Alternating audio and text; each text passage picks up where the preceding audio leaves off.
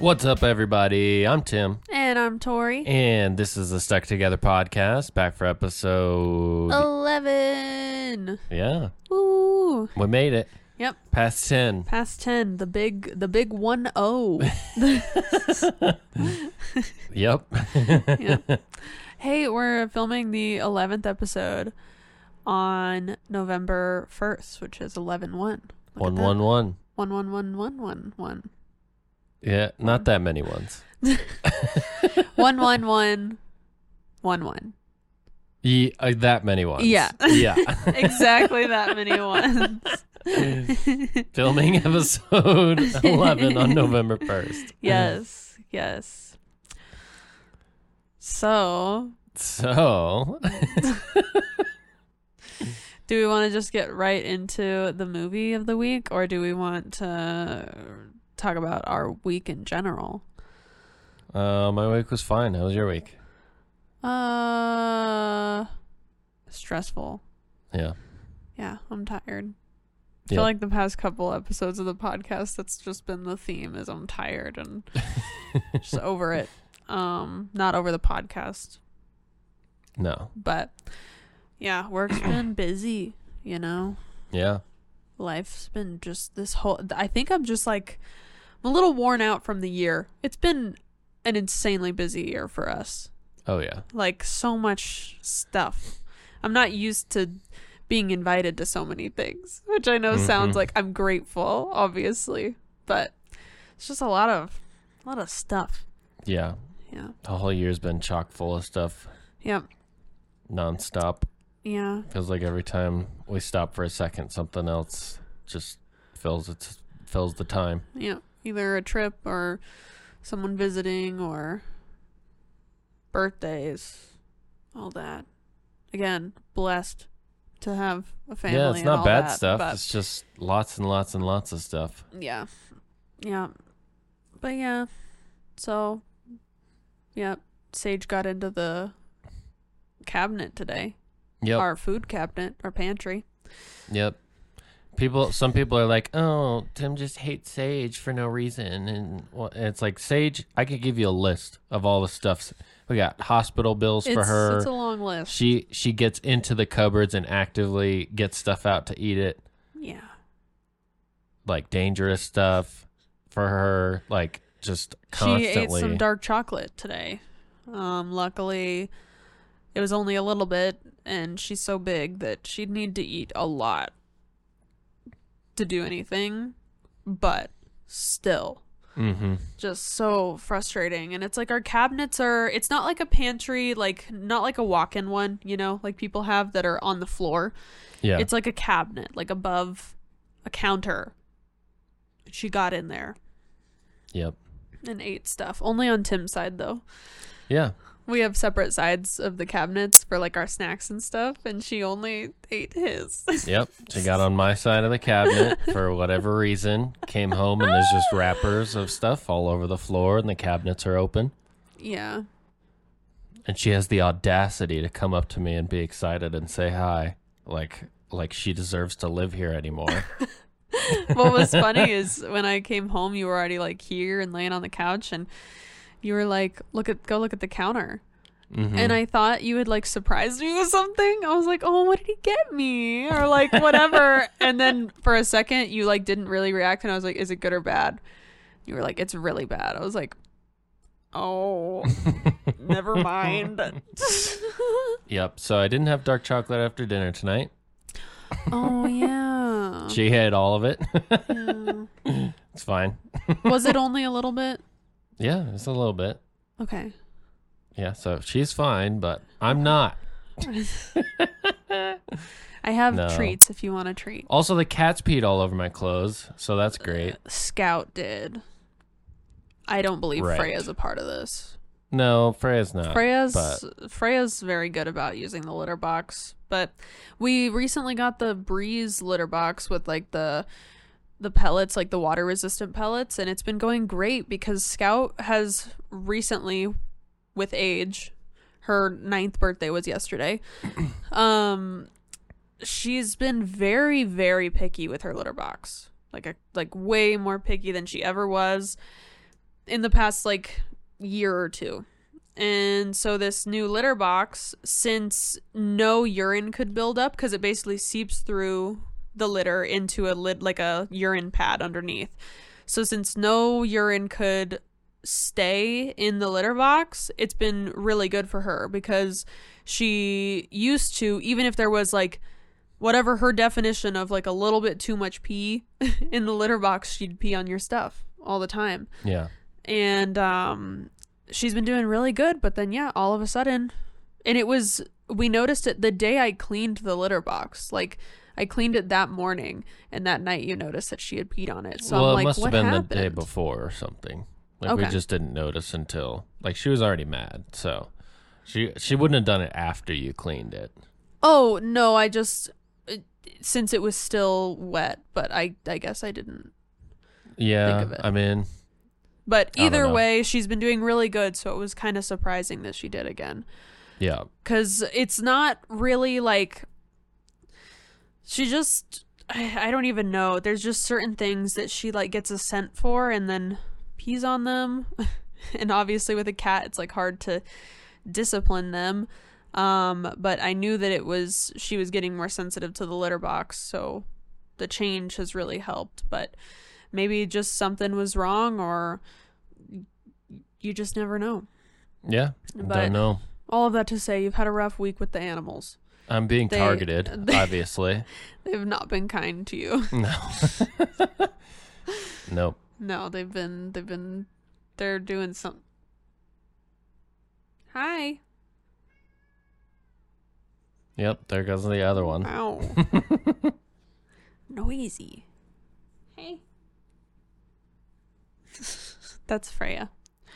We call her Frita or Frita Schmita. Mm-hmm. Yeah, so this week's been a little weird. It's just been weird, you know. Yeah, I mean, yeah. When does when do the planets start going direct again? Isn't it soon? Like like in the next next couple days? Well, like Saturn in particular. I don't know. I don't have my phone. I think it goes direct soon. Nothing in my mind is even considered until next year. Got it. Yeah. Well, sounds like it's been a crazy time for everyone. Everyone I say I've been busy to, they're like, me too. Or they tell me they've been busy. It's just it's a weird time. Yep. But all right. Well, we getting into it? Yeah. All right. This week's movie was Us. so yes, it was Us. Me and Tim both had never seen it before. Yeah, we'll probably have some movies that we have either one of us has seen, or we might rewatch a movie just because we want to talk about it or something. But my favorite's one that we both haven't seen whenever we do watch movies. But yeah, we both had known about Us, and there was a bunch of hype about it when it came out because, well, let's just, first of all, we decided we're going to do spoilers. So if you haven't seen the movie and you don't want it spoiled, we're not going to necessarily like hold back on like specific details or whatever. So go watch the movie and then come back and listen. Yep. So it's Us, and it was specifically stated in the opening credits, written, directed, and produced by Jordan Peele. Yep. And so yeah, he did Get Out, and everyone knows him from Key and Peele, and you know, his versatility is pretty crazy with all the stuff that he does, especially all the characters that he plays. Yeah. I wouldn't say that like Key and Peele is like necessarily like not as good as him, but he typically plays more of a type of character where I feel like Peele was always like 10 different people. Like you could just you jump into like the craziest role and he'd be totally different. Yeah. So yeah, his versatility is pretty insane, but yeah, for sure. Yeah, it was really, really good.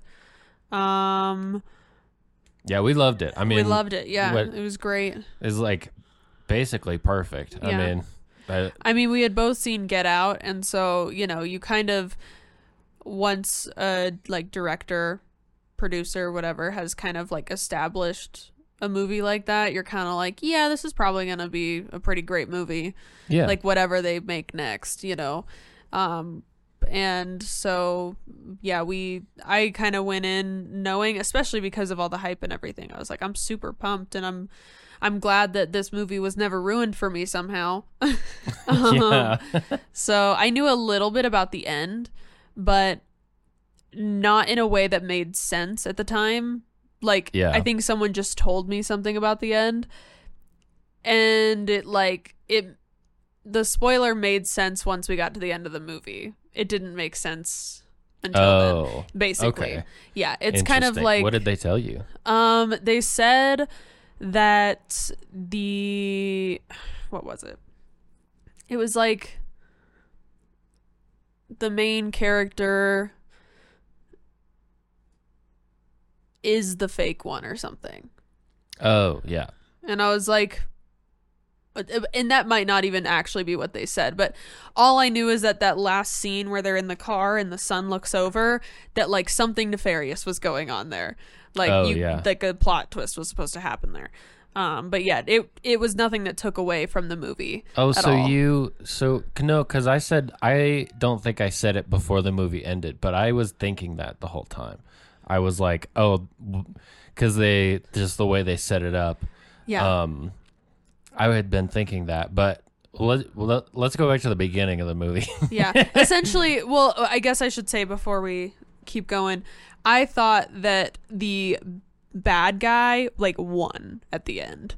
Oh. That's okay, what the spoiler made it seem like. And so yeah, it wasn't anything about it. But anyways, yeah, so let's go from the beginning. And I wanted to look up what that quote was at the beginning, because I completely forgot it. There was a quote. Oh wait, there wasn't a quote. It was the no, sorry. It was just the little writing at the beginning about the tunnels. Yeah, not a quote. Yeah, well, they talked. So at the beginning, there was before anything happens at all, they were talking about how many tunnels there are in the U.S. Subterranean tunnels, just like unimaginable amounts of tunnels that are abandoned, like they're not even in use. That's not counting like subways and stuff that are in use, and like some of them are old subways, some of them are old tramways, some of them are just like different construction things that got abandoned or never happened, and then some of them just have no idea what they're for. But there's like all these tunnels under the U.S., and it started with that and kind of just like, you know, was kind of let us in.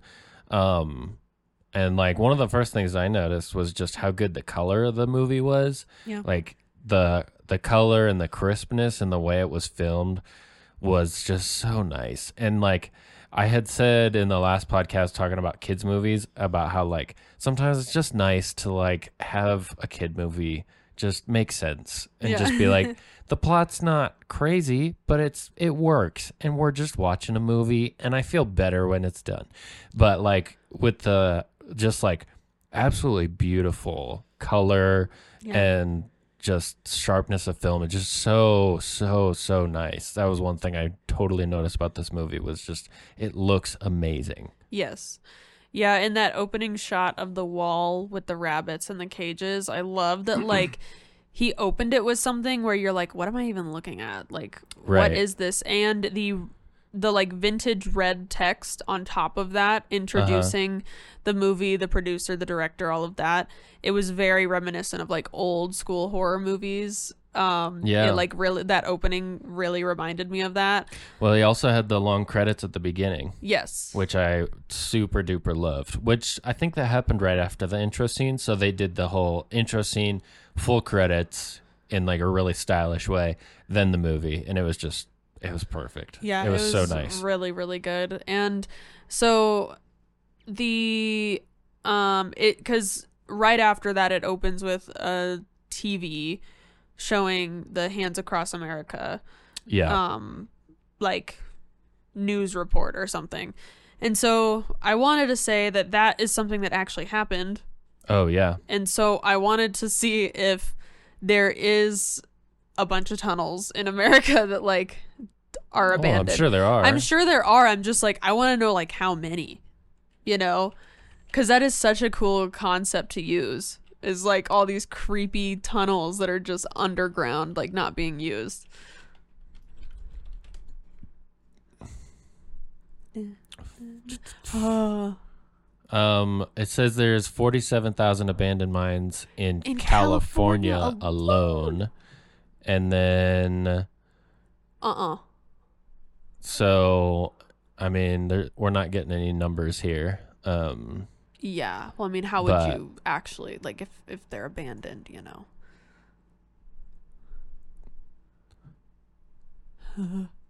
Going through an article.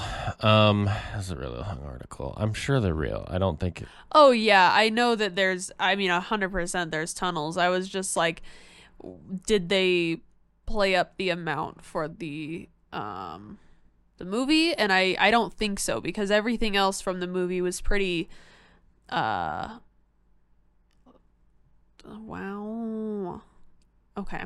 Well, yeah, I didn't necessarily have a doubt, but like I think of like, because I know for sure that in like New York, some of the subway systems, they were just like, this isn't gonna work out, and they just like closed it off and like sealed them. Oh, yeah. Yeah, like there's definitely plenty of like abandoned projects, and especially, of course, mine shafts. Like, totally.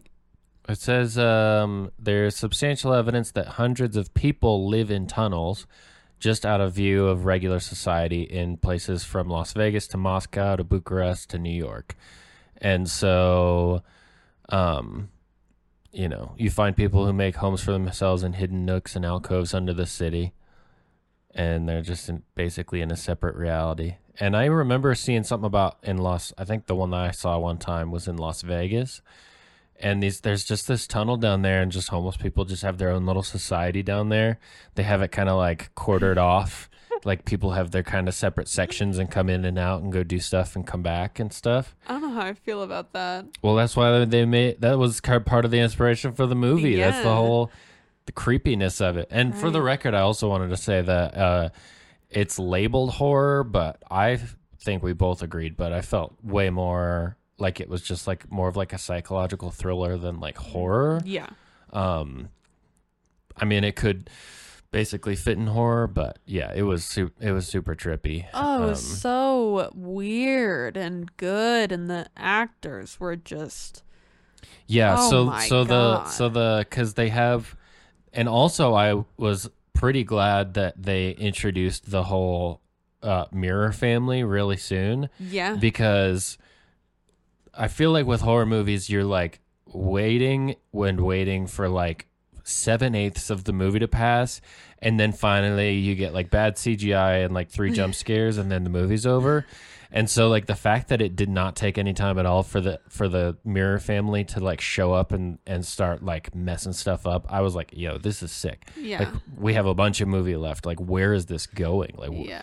I thought at first that their Mirror family was going to take them down to the tunnels and then something would happen down there. But so I was pleasantly surprised when that didn't happen either. Yeah. Because I was like, I have no idea where this is going. Like I have no idea what's going on. Yeah, what I loved is, like, because again, I had this, like, kind of faint idea about what it was about. Like, I knew that there were 2 of the main girl. Right. That's all I knew.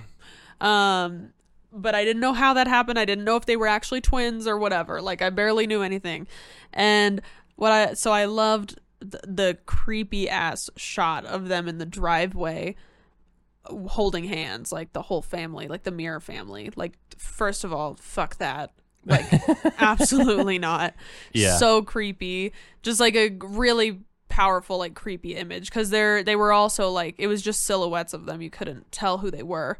But I like that for quite a big chunk of the movie at the beginning, you just see that Mirror family, and you're like, oh God, who are these people? Like, why are they here? It's just these 4? Like, what's going on? Right. Like, yeah. you're like, oh, why are they here? Did they just like come, like, where are they from? Like, you know, because they don't give away anything either. Like the Mirror family, they just kind of explain, like, you know, that they're the shadow and, like, you know, essentially that, like, we're linked and, like, whatever you did in your life, I was forced to do in mine, like that kind of thing. Yeah.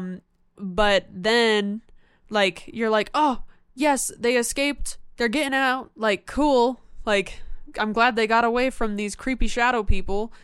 And then you go to, like, the scene cuts to their friend's house and the same thing happens to them. And it's this thing where then you realize, like, oh my God, it's happening to everyone. Yeah. Because for a second I was like, is this just going to be a weird thing that happens to this family? Like, I had no inkling in my mind that it was going to take the turn it did, in the sense of, like, everyone has a shadow and they're all trying to kill you. You know? Right. I didn't think about that. I was like, oh, this weird thing that happened to this family because she directly interacted with hers. I thought it just was them. Yeah. And then when it went to the other family and then they got murdered, I was like, oh my God. Like, where is this story going to go now? Because this is so much scarier than just one family, you know? Yeah. Like one family being attacked or whatever. Well, and the main family I mean, everybody was an amazing actor in the movie, but I felt like at the beginning when you're getting to know the family and seeing how they all act with each other or whatever, that they were good actors. And, like, the dad was, like, super corny dad with dad jokes and, like, but goofy and funny and whatever. And the mom was just, like, you know, super on edge, whatever. It's a horror movie, whatever. And the son is, like, kind of awkward. And, like, they did such a good job just being themselves. And then when the shadow family comes and they're the same actors playing these, like, crazy roles of this opposite reality, you're like, holy crap. Like being an actor for one role is enough of a job, and then they do both, like, flawlessly. They felt like two different people. It's like I kept forgetting that they were the same person. It was so incredible. Like, Yeah. I was blown away watching the movie. I was like, these guys are insanely good. Yeah. Like, insanely good actors. So good and so creepy. Just so, oh my God, you know, just like there's something. So, I mean, there's quite a few different, I think, obviously, like with any movie, there's a lot of different interpretations that you can take with it. But I know from other, like, doppelganger movies and just doppelganger stories, and the reason why certain folklore is so scary because it impersonates people, is the idea of, like, they literally call it the shadow in the movie, but it's like facing your shadow, like facing this person who is you, but that, like, you don't recognize type thing. Oh, like, yeah. kind of like that psychological thing of there's a person inside of you that you don't want to face, that if they were presented to you, like, how would you feel? You know, like, there can be that, there's that like, you know, analysis, of course, of, like, you know, self-reflection is scary, and, like, meeting your darker self is terrifying, you know, and that kind of thing.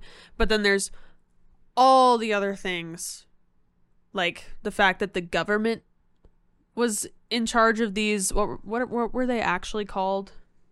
Oh, I don't know. Well, like, but replicants, or not replicants, but no, the monologue from the shadow from the tunnels, that was her theory, was she thought that they were trying to create these shadow people who mirrored the people on the surface, and then they abandoned the project, but the shadow people stayed there, and then when people grew up and had kids, the shadows just kept reproducing and living down there as shadows. And just, like, so weird. But that was her theory. And it is kind of nice that the movie didn't say, like, this is what happened. It did just kind of make it like, is that what happened? That's her theory, and we don't know. Like, kind of makes sense, but what did happen? Yeah, I kind of, interpreted it as, you know, from her perspective, the government, or, you know, someone wanted to control the people on the surface, so they created the copies to basically be the one in control. But it turned out, for some reason, that the the like people under the surface were actually being controlled by the ones above. So it ended up not working. Yeah. You know, it basically had the opposite effect. And you could see that with like them having to like walk through the tunnels and stuff and like be in the proximity of people but not actually wanting to be there type thing, you know.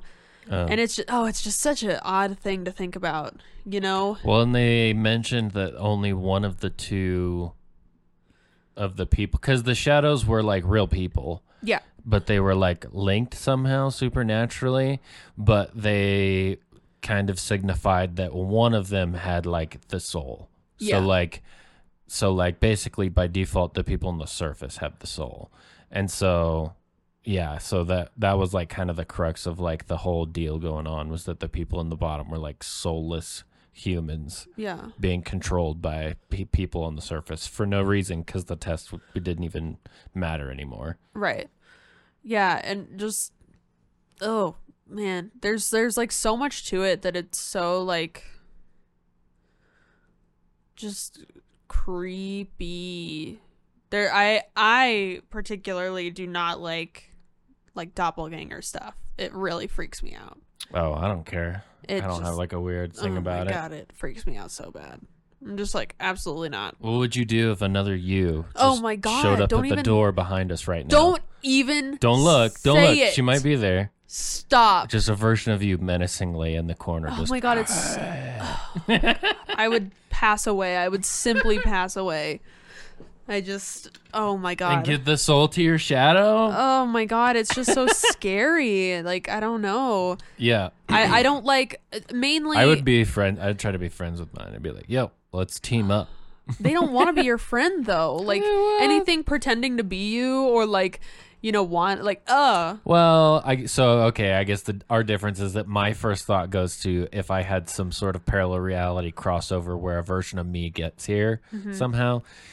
Even if he was ill-intended or like evil or whatever, I'd still be like, yo, think about this for a minute. This is a crazy scenario. We should work together. We can do this. I would just try and be like, soak up the reaction, the experience, and like try and make it work. Well, yeah, if like another me came through the door that acted like me, or like, you know, it'd be crazy to like, you know, have another you around. I'm not saying that inherently is creepy. It's just like every story, every folklore, everything of something trying to like, it's something trying to impersonate you. And so but that's different. In us, that's not the case. In us, it actually is you. But I can't get past the like that it's something masquerading as me. You know? I mean, yeah. And that could be it. In us, you never know, you know? Like, but what were you going to say? I don't know. Oh, okay. Yeah, the whole imitating you thing, that's a different ball game. So creepy. I just feel like it would be... Well, the thing was, and I was telling Victoria this, is like, I'm not immune to fear by any means or to scary movies, but like... me sitting and watching a scary movie, it's like I'm like, oh yeah, they did a good job of like, you know, producing the situation that triggers my emotional response. Like, whereas other people are like, that was so freaky. I'm just like, oh look, they did a decent job. You know, that was they had that jump scare. Like that was crazy. Like, like I don't know. Like the my favorite horror movie, I guess, was Hereditary. Oh yeah, that one was the only one where I was like, this is it. I'm in. This is like the horror movie of horror movies, where I actually had to stop that movie and not watch it for a little bit and come back to it. Like that was the only movie that's ever done that to me. Everything else, I'm like, it's a movie, whatever. It's like some people are like, oh, but this one movie, like it was so freaky. Like, what if that happened? I'm like, it's a movie. Chill out. Like, what are you doing? It's just a movie. Like, and I don't like, you know. So, like, if it gets scary or if it gets, like, situationally strange or whatever, like during Us, I was just watching it and I was like, I could just feel the tension and like the situational camera work and the music and everything. And I was just like, this is just so well done. Like, I wasn't like scared. I was just like, this is just great, you know? And I could feel like the tension in me, but I wasn't like, Yeah. There were only, because for me, there's only certain things that really freak me out. Like, obviously, yeah, the concept of that is like really scary in the sense of like, fuck, like, what would I even do in that situation? But there's only certain, there's mainly like visual things really get to me with movies. And I think that's why Hereditary was so impactful and so useful, is that the visuals were like, so like visceral, like so just horrifying, you know, and not gory necessarily, just like so disturbing. And like I think in Us there were visuals that like really got me, like them standing in the driveway. That was, I was like no.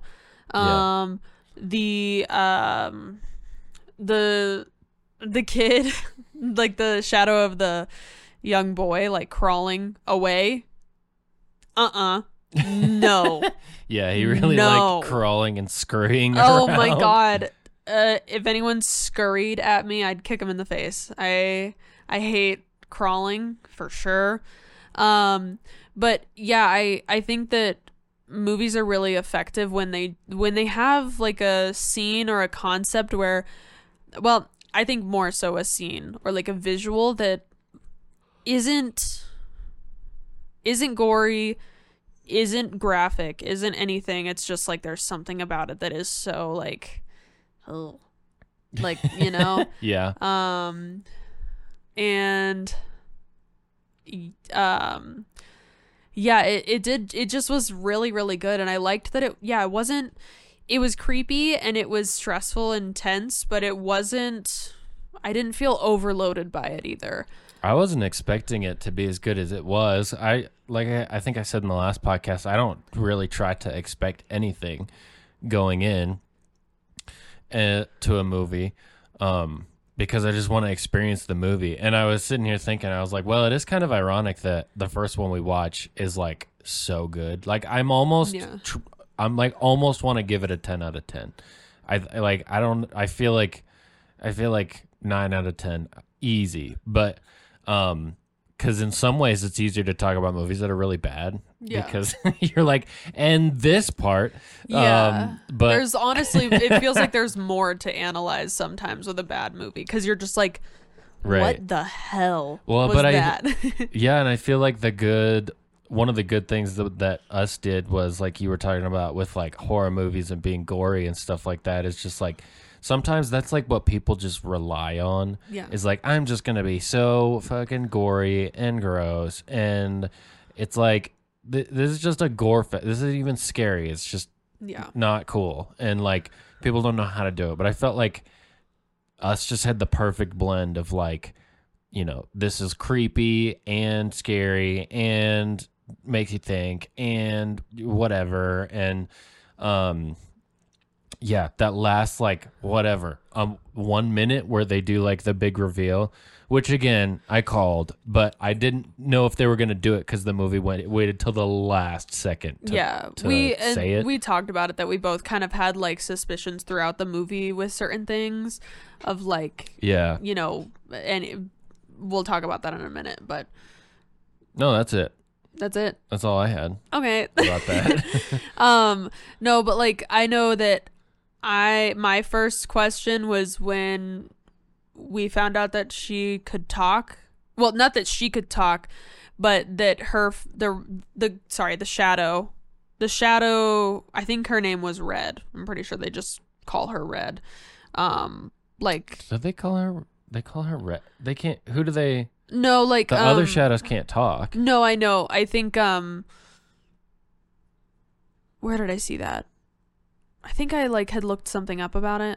Oh, like people in the real like world Red. Call her Red? I don't know. Oh, I guess. Okay. Let's call her Red. Okay. So my first suspicion was, when she started talking and I was like, oh God, she sounds messed up. And then I realized that none of her family could talk. Like, none of the Shadow family could talk besides her. And I was like, but also she couldn't talk very well. It was like very like hoarse and quiet. But I was like, how does she know how to talk? Right. And no one else does. You know, everyone else is communicating. And the more shadows we met, the more it was like, I was like, maybe it's just her family can't talk. And then it was their friends' shadows couldn't talk and stuff like that. And so that was definitely the first part where I was like, oh, why can she talk and none of the others can? And I kind of had that, like, from the minute, I mean, I think that a lot of people probably, like, had the suspicion of, like, did they, like, switch? You know, because she came back, there was that flashback where, you know, they were in the house and her parents were like, she's not the same. And like the therapist or whoever was like, it's trauma, you know, whatever. And it's like, right, yeah. No, like they were like, basically, you know, they were, I think she said something like, she's not my like little girl or whatever anymore. You know, like she was acting completely different. Yeah. And so I had a suspicion, but I was like, I don't know, like maybe, but, I think they did it so well. And like, even if you have that suspicion, you're kind of like, okay, well, but why? Like it didn't take away from the story. And I really like when movies don't try to like go too out of their way to deceive the audience, to be like, gotcha. Because sometimes it just gets so convoluted that it's like, honestly, it's better to have a more obvious ending if it's a better ending, you know, or if it's a better plot twist or whatever. Yeah. Like you see it happen, especially with TV shows where like, you know, they have an idea for the plot or like who the big bad is. And then on social media, people start guessing it and too many people guess it right. And so they change it and it doesn't make any sense. That's happened a couple times, at least with shows that I really enjoy.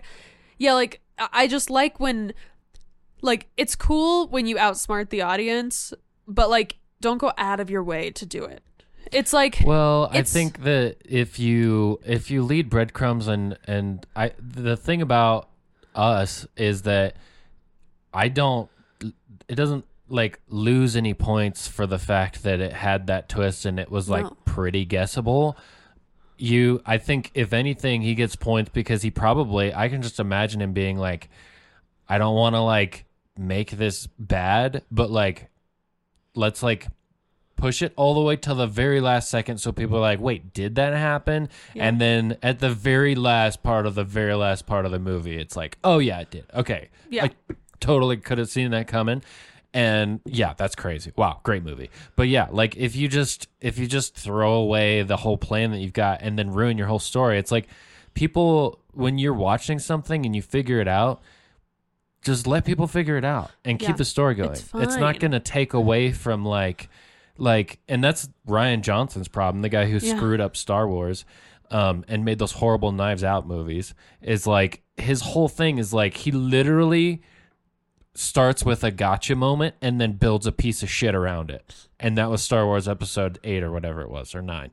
Like, it's just like, oh, let's just make something really bad as a gotcha and then fill in all the space around it. And it's like, that is so like, there's no story when you do that. You're just some 8-year-old who's like desperate to get somebody to pull your finger and give him a gotcha moment. Like, it's just dumb. And so like, if people are like, I'm not pulling your finger because I see what's happening, you're like, oh, just kidding. How about this piece of gum? And then you shock them. It's like, the whole point was to do this other thing. Like, stop it. Like, what are you doing? It's like a good plot twist isn't dictated by whether or not you saw it coming, I feel like. No. It can like make it even more intense when you're like, oh my God.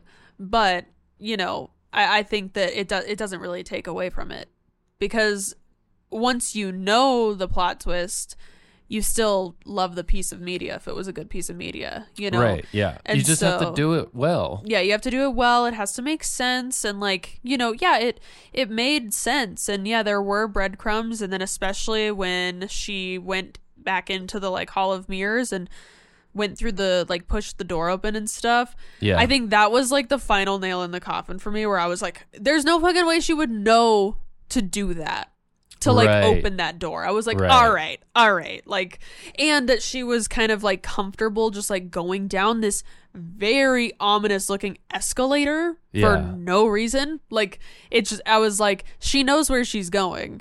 Yeah. Like, if you were a normal person who had never seen that before, you'd be like the whole time being like, where the fuck am I? Like, what is this? You know? Yeah. Because I think she had some amnesia about it and some like trauma of like blocking stuff out. But I think at the same time, it was like her subconscious like knew. I don't know. Because that's the part that I'm a little confused about, is if she knew or not. Well, they made it. That was my question too, because like the whole point, like we kind of saw it coming, but the way the movie played it out was almost like she was remembering it at the end, which was like almost as if every time we went back to when she was a kid in the movie, which the opening scene is her as a kid having the traumatic event that leads to the whole movie happening or whatever. But like at the end, it's like, wait, were all those moments her getting back more and more of her memory? Right. And we're seeing her remember that she actually was the original Shadow that like traded places with the real girl, or is it just a reveal to the audience and she knew this whole time and she was trying to make sure she never... That would explain why she didn't want to go... Well, the tricky thing is it works both ways, because if she just knew that she had that horrible experience there, that would explain why she didn't want to go back to the lake house where her family was, because she didn't want to go back to somewhere where she had a traumatic event. But it would also explain if she like knew how the whole Shadow Society worked, she wouldn't want to go back down there because she was afraid that they'd like get out or something, they'd come back to get her, or whatever her mind invented. You know? She said to her husband when she was like explaining what had happened to her, like that she saw another her. She was like, my entire life, I've felt like she was going to come after me. Like she was going to come, like try to find me. I bet. And I'm like, that sounds more like a guilty conscience thing to me, because it's like, why would she be out to get you? Right. Like just for seeing you once. It's kind of like, and again, maybe she didn't consciously know that she did something wrong, but I think definitely subconsciously she knew that there was a reason why this like duplicate of her would come after her, you know, like, like it, I don't know, but yeah, that part kind of was weird. Once the whole movie was over, I was like, oh yeah, she said that she always felt like she was gonna come find her, and like not for good reasons, you know, like to hurt her or something. And so yeah, it's like you can't help but wonder, being like, yeah, why would she want to hurt you after just meeting you once? It's like, no, if you forced her to stay in the tunnels, yeah, she'd want to come get you. One thing that I kept thinking about was like, since she traded places, does that mean that the soul transferred to the who was originally a Shadow, who was then in the real world? So because like they said like only one has a soul. And so, like, basically to gain the soul, they were coming to the surface to kill all the real people so the Shadows could take over. And partially because that girl got switched, and she always knew she needed to come back to try and claim her place in the real world where she rightfully was born or whatever. But it got me thinking, like, you know, she had been on the surface. The Shadow had traded places and been on the surface, and she was like 8 or whatever it looked like she was. So as soon as they traded places, did the single soul transfer to her on the surface? Or like, you know what I mean? Yeah. So my interpretation, as I've like thought about it over the like week or whatever that we've had, my interpretation was that for some reason hers was reversed. Like the Shadow underneath had control of her, because it felt like that first scene where she's walking to the Hall of Mirrors, it felt like she was not in control of that moment. And so I felt like 'Cause yeah, I don't know if there was a switch of the soul. I think that they were switched to begin with. And that's why the shadow had free will in the first place to switch places with her. Oh, yeah. Because, yeah, like, it sounds like they're pretty mindless, the shadows, right, for the most part. And so none of the other ones would have thought to, like, go up the escalator and, like, go to the door and switch places, you know, that kind of thing. So I almost feel like I think it was, is it Adelaide? Adeline, something like that was her name. Oh yeah, I totally forget. Yeah, I think it was. I could be totally wrong, but their names weren't very important to the plot at all. No. But yeah, my guess is that for some accidental reason or something, she actually was the successful experiment. Oh, and so yeah, that makes perfect sense. Yeah, so the one underneath the surface had the free will to be like, I don't want to be here. Yeah. And switch places with her. And I think you can see that when they're I'm pretty sure was the scene with her at the dance, like the ballet recital, was that before or after they switched places? I was literally just about to ask you that. Because I'm pretty sure that I think it's after, because the shadow who was the original girl talks about, do you remember the dance? There was something spiritual that happened during that dance, which made me think that that happened after they'd switched. Yeah. And maybe even that the shadow, the original girl that went down to the shadow world, shadow tunnels, she basically forgot that they switched too, because she didn't realize, she didn't mention once that like she was trying to take her place back necessarily. She just said she was there to free all the shadow people. Right. She didn't make it this thing of like, you screwed me over when we were kids, I want my place back. She just seemed to make it like, I'm freeing all these people who are down here, and this whole thing's fucked up. It was almost like she didn't admit that they had switched. It's like only the shadow who took over seemed to remember that. Does that make sense? I thought she remembered, and that's why the whole thing happened, because she hyperfixated on the hands across the world, or across the US or whatever, hands across America. She had the t-shirt. She like made it this whole thing and all of that. Like it definitely, it felt like she at least remembered the surface. Right. I don't know if she remembered everything, but she knew there was a surface. None of the other shadows did. Right. So she was the kind of the like spark of the rebellion of like, there's more to life than being down here, you know, whatever. I would want to go back and hear her monologue. Her two monologues again. I was gonna say this movie's definitely worth a rewatch, because you don't get everything the first time, because there's like the two monologues that she has aren't like super overt, but they're like pretty like to the point of like, here's what's happening and here's the lore. And those parts almost rubbed me the wrong way, because I was like, it happened twice where we just get these long monologues of like, here's everything that happened. And you're like, okay, you know, whatever. But the way it kind of makes more sense to have those monologues, because now I'm curious exactly what she says in each of them, because it's her perspective. It's not necessarily like info dumping on the audience, stuff that you need to know. It's more like convoluted than that. And so I'd be super interested, because it makes sense that she would obviously remember the surface and that she would have that like, but that's the thing is like, does she have a traumatic memory lodged from that with repressed memories?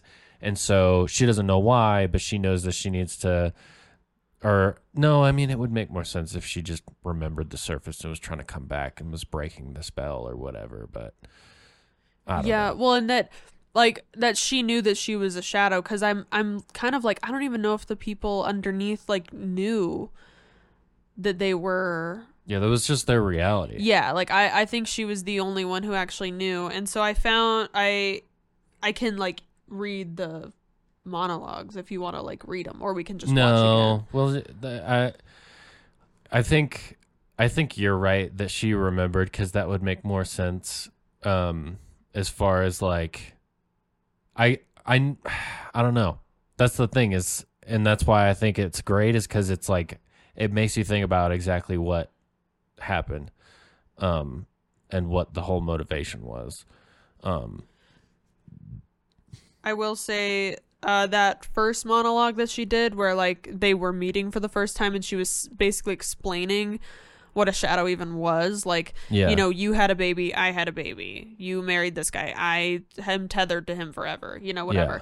Yeah. She said at the very end, so you see, the shadow hated the girl so much for so long until one day the shadow realized she was being tested by God. So she did know about the surface girl and hated her.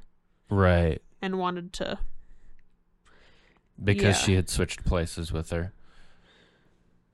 Yeah, and then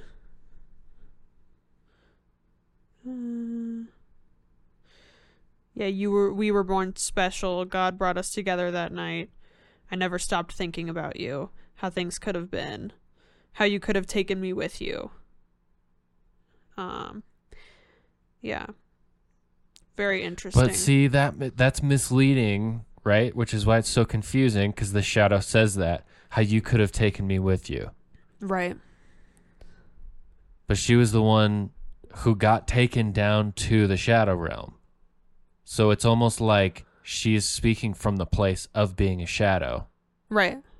And it was almost like, why didn't you take me with you to back to your family? Right. Which makes me think that in her mind, she's always been the shadow. Like, she's forgotten that, like, she knows parts and maybe has that motivation, but like forgot that they switched. Yeah. Or maybe it's just generous misdirection on the part of the writing to not give too much away before the reveal at the end. But could be. I think that's why, part of why I'm confused, because I was like, I felt like she just, I don't know. Does that make sense for why I'm thinking all that? I think there's quite a few parts of the movie, I think, that we've discussed where we're kind of like, wait, but also this, you know, like, I think that there are some parts that are kind of up to, I think almost the entire movie, I think, is up to interpretation. Well, and that's like, what makes it so good. Yeah. We haven't even like really touched on the whole like class issue that it's really illustrating as well. Oh, you know, and like how, you know, upper class people get pretty disturbed when I think they're disturbed by the quality of life that the lower class has. Not willing to change it for them, though. Not willing to like help, but also seeing themselves in them. Like, this is just another person. I could have easily been the one that was poor instead of rich. Like, there was nothing that at least was clarified in the movie that dictated which one was the real one and which one was the shadow. It was just, you were just flip of a coin. You're the one who lives in the sewers versus you're the one who lives on the surface, you know? And like, with being wealthy or being poor, it's like a lot of times that's how it feels. It's like, I could easily be on the other side of this, you know? Like, there's, you know, obviously life circumstances happen. I could easily be rich. For the most part, I think it's more of like rich people being like, wow, I could be the one starving on the street. Like, what in my life really significantly was different from this other human being that we really aren't that different? And I think that that's really scary to like think about. I mean, even us, you know, it's like, we're not wealthy by any means, but in the grand scheme of the world, we're very wealthy. Mm-hmm. We're very privileged, you know? And so it's like me and someone in another country aren't very different. It just so happened I was born here and they were born there. That's the only thing that separated me from them. Yeah. And that's terrifying to think about. You know, in especially like Middle Eastern countries where women don't really have too many rights. You know, it's like nothing stopped me from being her other than being born here instead. like being born above ground instead of in the tunnel, you know? Like, and I think that I really liked that kind of perspective of it too, because I think there is something to be said about, you know, your own shadow, self-reflection, that kind of thing. But the class issue of it too was just like, I think it was done so well, and it was just so, it was like really sad, because it was like, they're no different. They just have this significantly worse life for what seems like no real reason, you know? But that there's no feasible way for them to be brought to the surface. Like, you know, like with, you know, less fortunate people, it's like, well, we can't just, like, that's not how the economy works. We can't just give people money and give them homes, you know, at least with the system that we have. It's like, that would cause a whole other myriad of issues, you know? Even if we wanted to, it'd be really hard to figure it out. And kind of like in this case, it's like, well, they are their shadow. So if everyone learned of these people and how horrible the conditions were and decided to bring them up to the surface, that wouldn't fix the problem. Like, there would be different problems to fix, you know, if the shadows were brought up to the surface. Because then there'd be two of everyone, and they would still be the shadow. Like, they would, you know, only one of them can have the soul type thing. So I really liked that part. Yeah.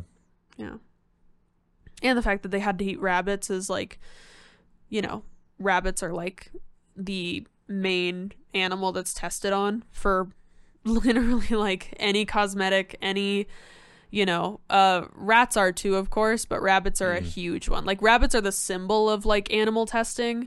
And so I just thought it was kind of ironic that they had to eat, you know, rabbits when they were pretty much the, you know, test rabbits as well. So, yeah. Yeah, the long forgotten. I wonder how long in the world they'd been down there. Yeah, I don't know. I wondered about that. And, you know, living in like how many generations worth of, it was probably the 60s. That's when everything crazy happened. Yeah. Honestly, that makes sense. All the weird started. Government testing. Yeah.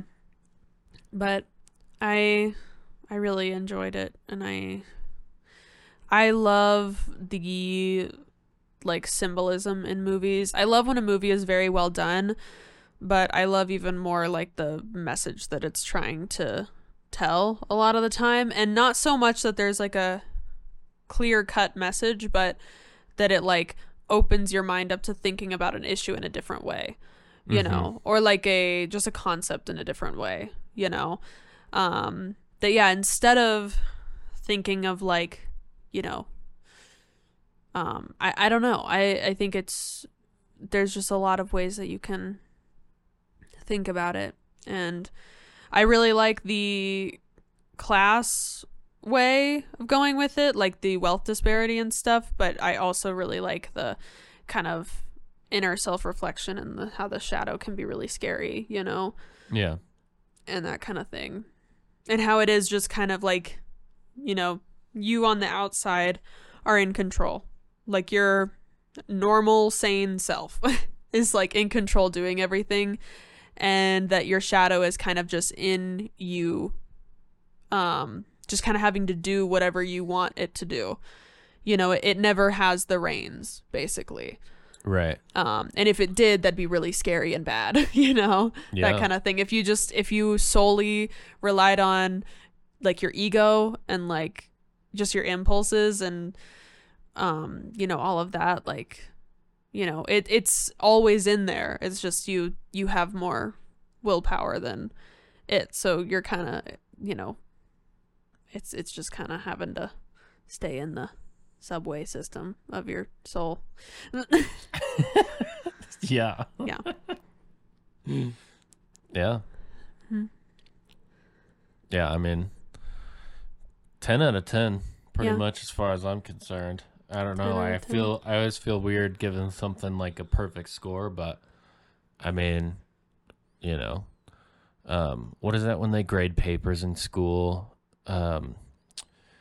based on the highest score.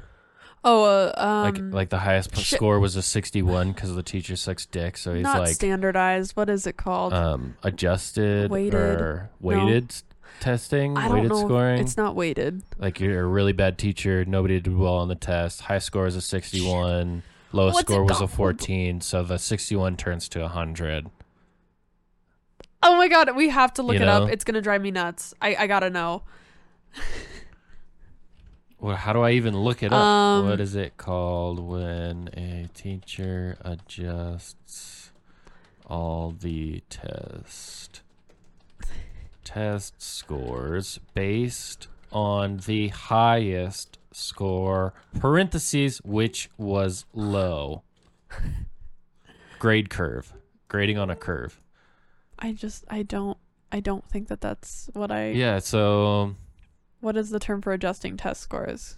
To adjust scores that our students received on a test. So, like, boost the student's grade by moving them up because... Yeah. So... Cumulative grading. I don't know if that's it. That doesn't... It's curving the grade. I'm grading on a curve. That's what it is. I know. I'm just saying that it was called something else in school for me, and so it's gonna really bug me that I can't remember what they called it. Maybe you switched with your shadow, because I think this was always what it was called. Well, grading on a curve, absolutely, but there's like almost like a slang term, I'm pretty sure, of what it's called. But all I'm saying is I'm so hesitant to give a score like a perfect 10 out of 10 score, but I don't even see why we shouldn't give us a 10 out of 10. I think it was like a 10 out of 10. I would give literally like the only thing that really bugged me. It bugged you? We didn't talk about this. The husband. We talked about it at the beginning. I was like, this man is the most oblivious. Like, this man is not a real person. Yes. No, that's... No. It just got to me. I was like, no husband would see their wife in that much distress and be like, oh, I'm just a goofball. Like, it was a little weird. That was my only thing, and it was so minimal that it doesn't really matter. But, like, it did take me out of it, because I was like, this is not a real reaction to her being, like, visibly so not okay. Well, I think he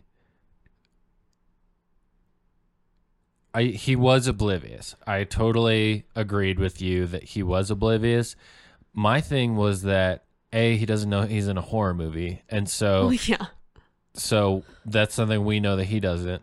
B, it felt like to me he was at first it felt like he was intentionally ignoring it to try and make her feel better instead of like, because he just kept being funny or kept being whatever.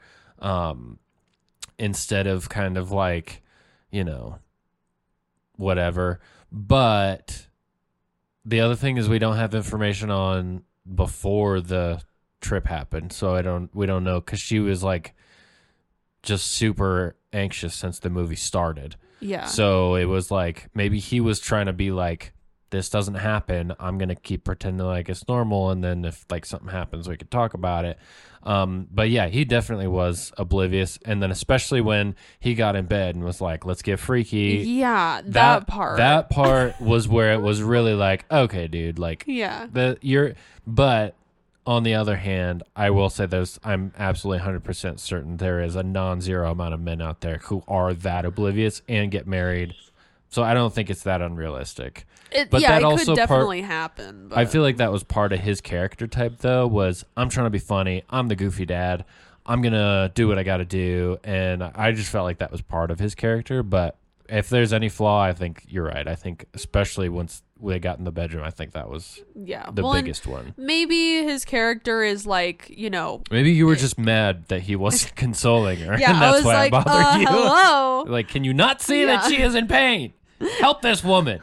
There was just like, it was so, he was so belittling of her. It kind of made me mad. At the first point, I was like, LOL, he's just like dumb. He's just like, he's just being funny, and he's like lighthearted, kind of like childlike. And then it got to a point where I was like, he's just being an asshole to her. Like, this is kind of like very belittling of her issues. And I was like, well, okay. And I felt like there could have been some sort of character indication that he was actively, like, to indicate whether he was like actually super oblivious, or like whether he was just trying to lighten the mood and was aware that she was in that mood. Also, there was the part where the family was standing outside and he went outside to be like, get out of here. What are you doing? And you were like, no one would do that. And I was like, they don't know. They're in a horror movie. I was like, I would do that. I'd be like, yo, get out of here. Who are you? You know?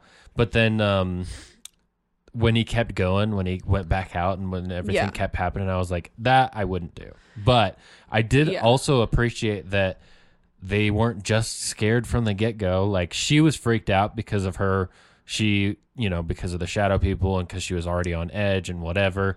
And then, but he was totally oblivious, obviously, because that's his character, apparently.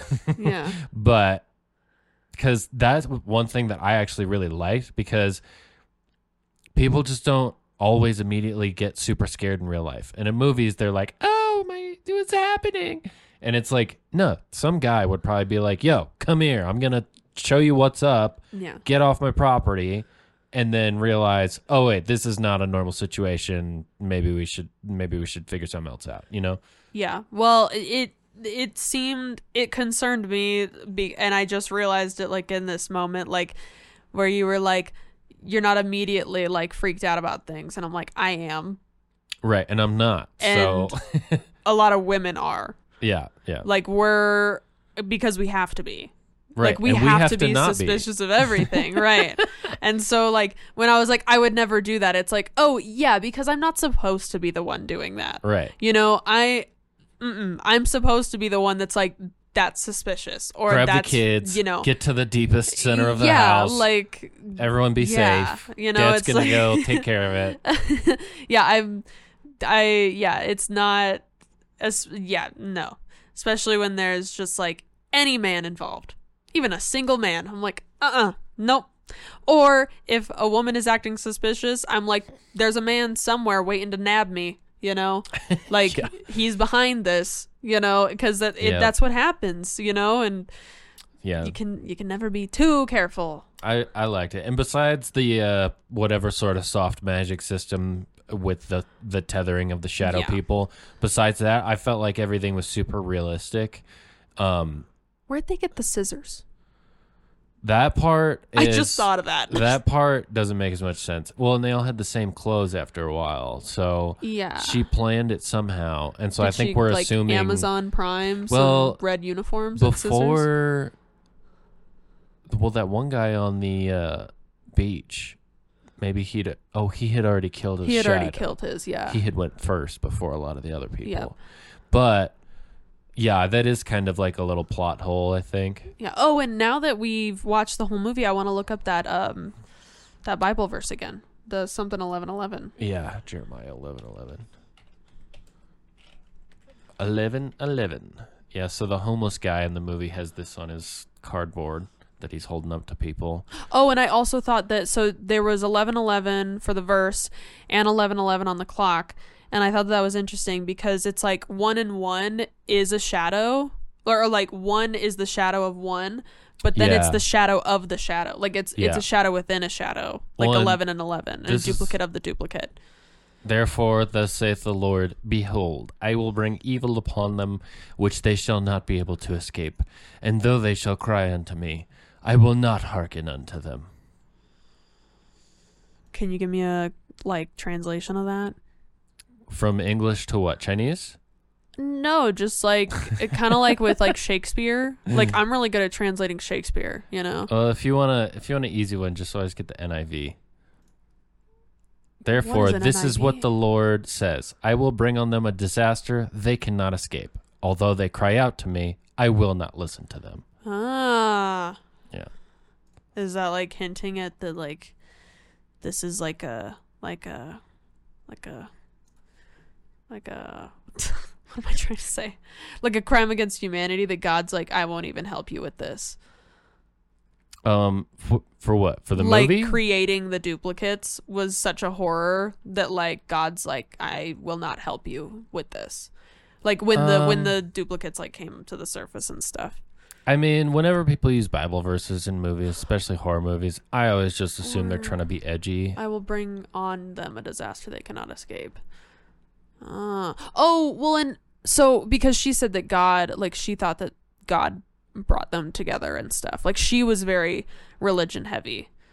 The duplicate, the shadow, the original shadow. Yeah, she was like, God brought us together. God did this. No, that was what the original girl who became the shadow said. Okay, so yeah, the one that lived underground. As an adult, they both lived underground. Okay, as an adult, she lived. The one who lived underground more. Yes, she was religious. She mentioned God a lot. Yes, she did. Maybe it's because she saw Jeremiah 11:11 right before she got taken to the shadow tunnels. Could be. And maybe she found a Bible down there. Was he God? No, he was a normal person with a shadow who got killed. I know, but how is it that he started it? Like, he was the first one to do it. Like, why? Maybe he was just excited because he's so fond of Jeremiah 11:11. I don't know. Yeah. I just love that 11. I thought of this the other day, that 11 is a duplicate of a duplicate, or like a twin of a twin.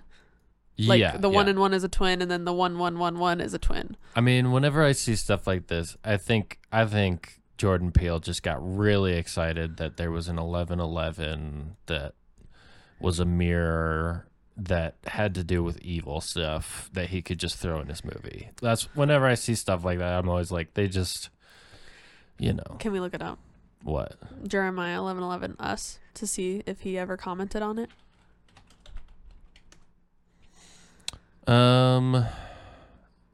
Just talking about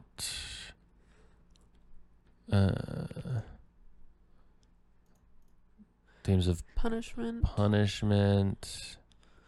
the absence of mercy.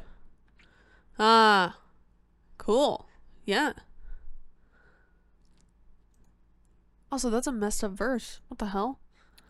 God's just like, I'm not helping you. Normally, you gotta read the context, so you'd probably have to read all of Jeremiah 11 to realize what the context where they were talking. Because, if you just pick one Bible verse out, it usually can kind of make sense, but not really. Right. So I'm sure something was happening that, it makes more sense in context of like whatever that chapter is. But yeah. I mean, that's. Well, and was Hands Across America, was it poverty that they were like fighting against? They might have said it at the beginning of the movie. Public fundraising in 1986. 15 minutes in an attempt to form the chain. What was the purpose? Fight poverty and hunger. Oh, on the nose. On the nose for the class issue. Yeah. Cool. There's a cow involved. Look at this. Was money raised because the whole hands thing seems unsanitary? People in 2020 were crying about this. I don't want to be. People were that close. I don't want to be like an asshole and pessimistic, but I'm like, what is that doing? Well, it's a public demonstration to raise awareness. People, it's something to raise awareness, and the idea is when you raise awareness, people take notice and do something. Not everybody, but Yeah. Oh well. 5 million people took part, which is crazy. Let's see. When was Jordan Peele born, real quick? Because I feel like he's been planning this since this happened. He probably lived through it and was like, "Yo, I gotta." He definitely lived. Make a movie about this. 1979, so that he'd be seven when that happened. Yeah. So this is us. We got the shadow Jordan Peele. This is a real story. This is just a biopic. He's so good at movies. Yeah. Wow.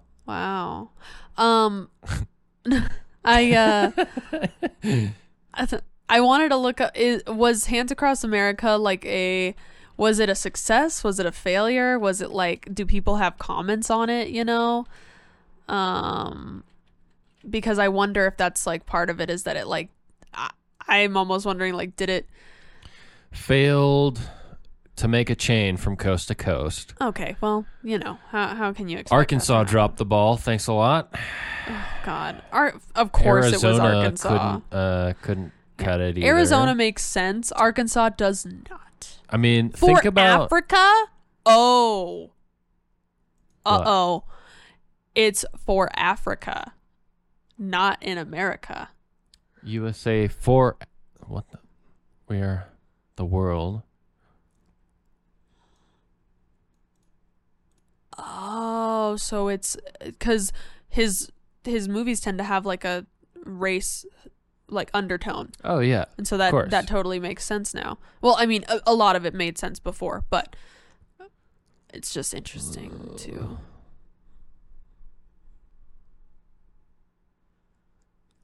Oh, okay. Hold their place in line, $10 each, $15 million for charities. That's pretty good. 15 million raised. Not a lot. So it says raised 34 million total. Oh, and net 15 was distributed. Yeah. So less than half. So a bunch of people cut into that. Featured in Michael Jackson's song "Cry." It's a good song. Yeah, it doesn't say a lot about it. Yeah, I just wasn't as sure if it if it was like, yeah, we tried to... The creepy event. It was not creepy, guys. Vanity Fair article. Yeah, I mean, it's pretty crazy that that was the way that they were gonna... I mean, that's such an 80s thing. Like, let's make a huge chain from coast to coast. Yeah. It really is. Yeah. Not to mention that their shadows seemed to be pretty opposite to them. Like at least the other shadows. Like I noticed like the daughter especially like never smiled, but her duplicate was smiling like all the time. It was really creepy. Mm-hmm. And like it seemed like they were also kind of mirror like the same but opposite at the same time.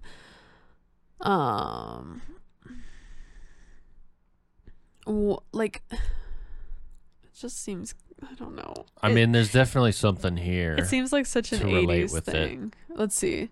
In terms of raising awareness, sure. Yeah. It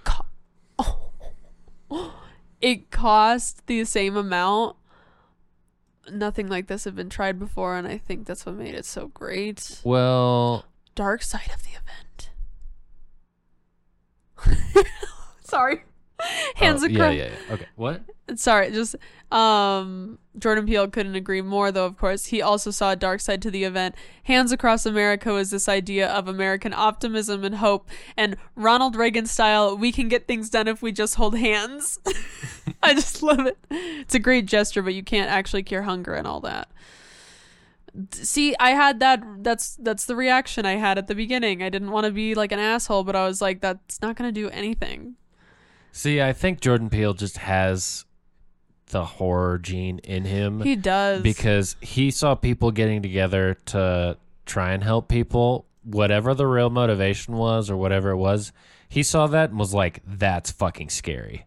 He saw Michael Jackson singing and people holding hands and was like, I'm creeped out. Well, yeah, I mean, because hypothetically, like, if you're told, like, hey, what if we all held hands, like, around the country? That's like, oh, that's such a sweet idea. But then you actually, like, see the visual of it and you're like, oh, that is making me feel weird. Like, there's something about, like, an organized thing like that, yeah, when he portrayed it in the movie, it was really creepy.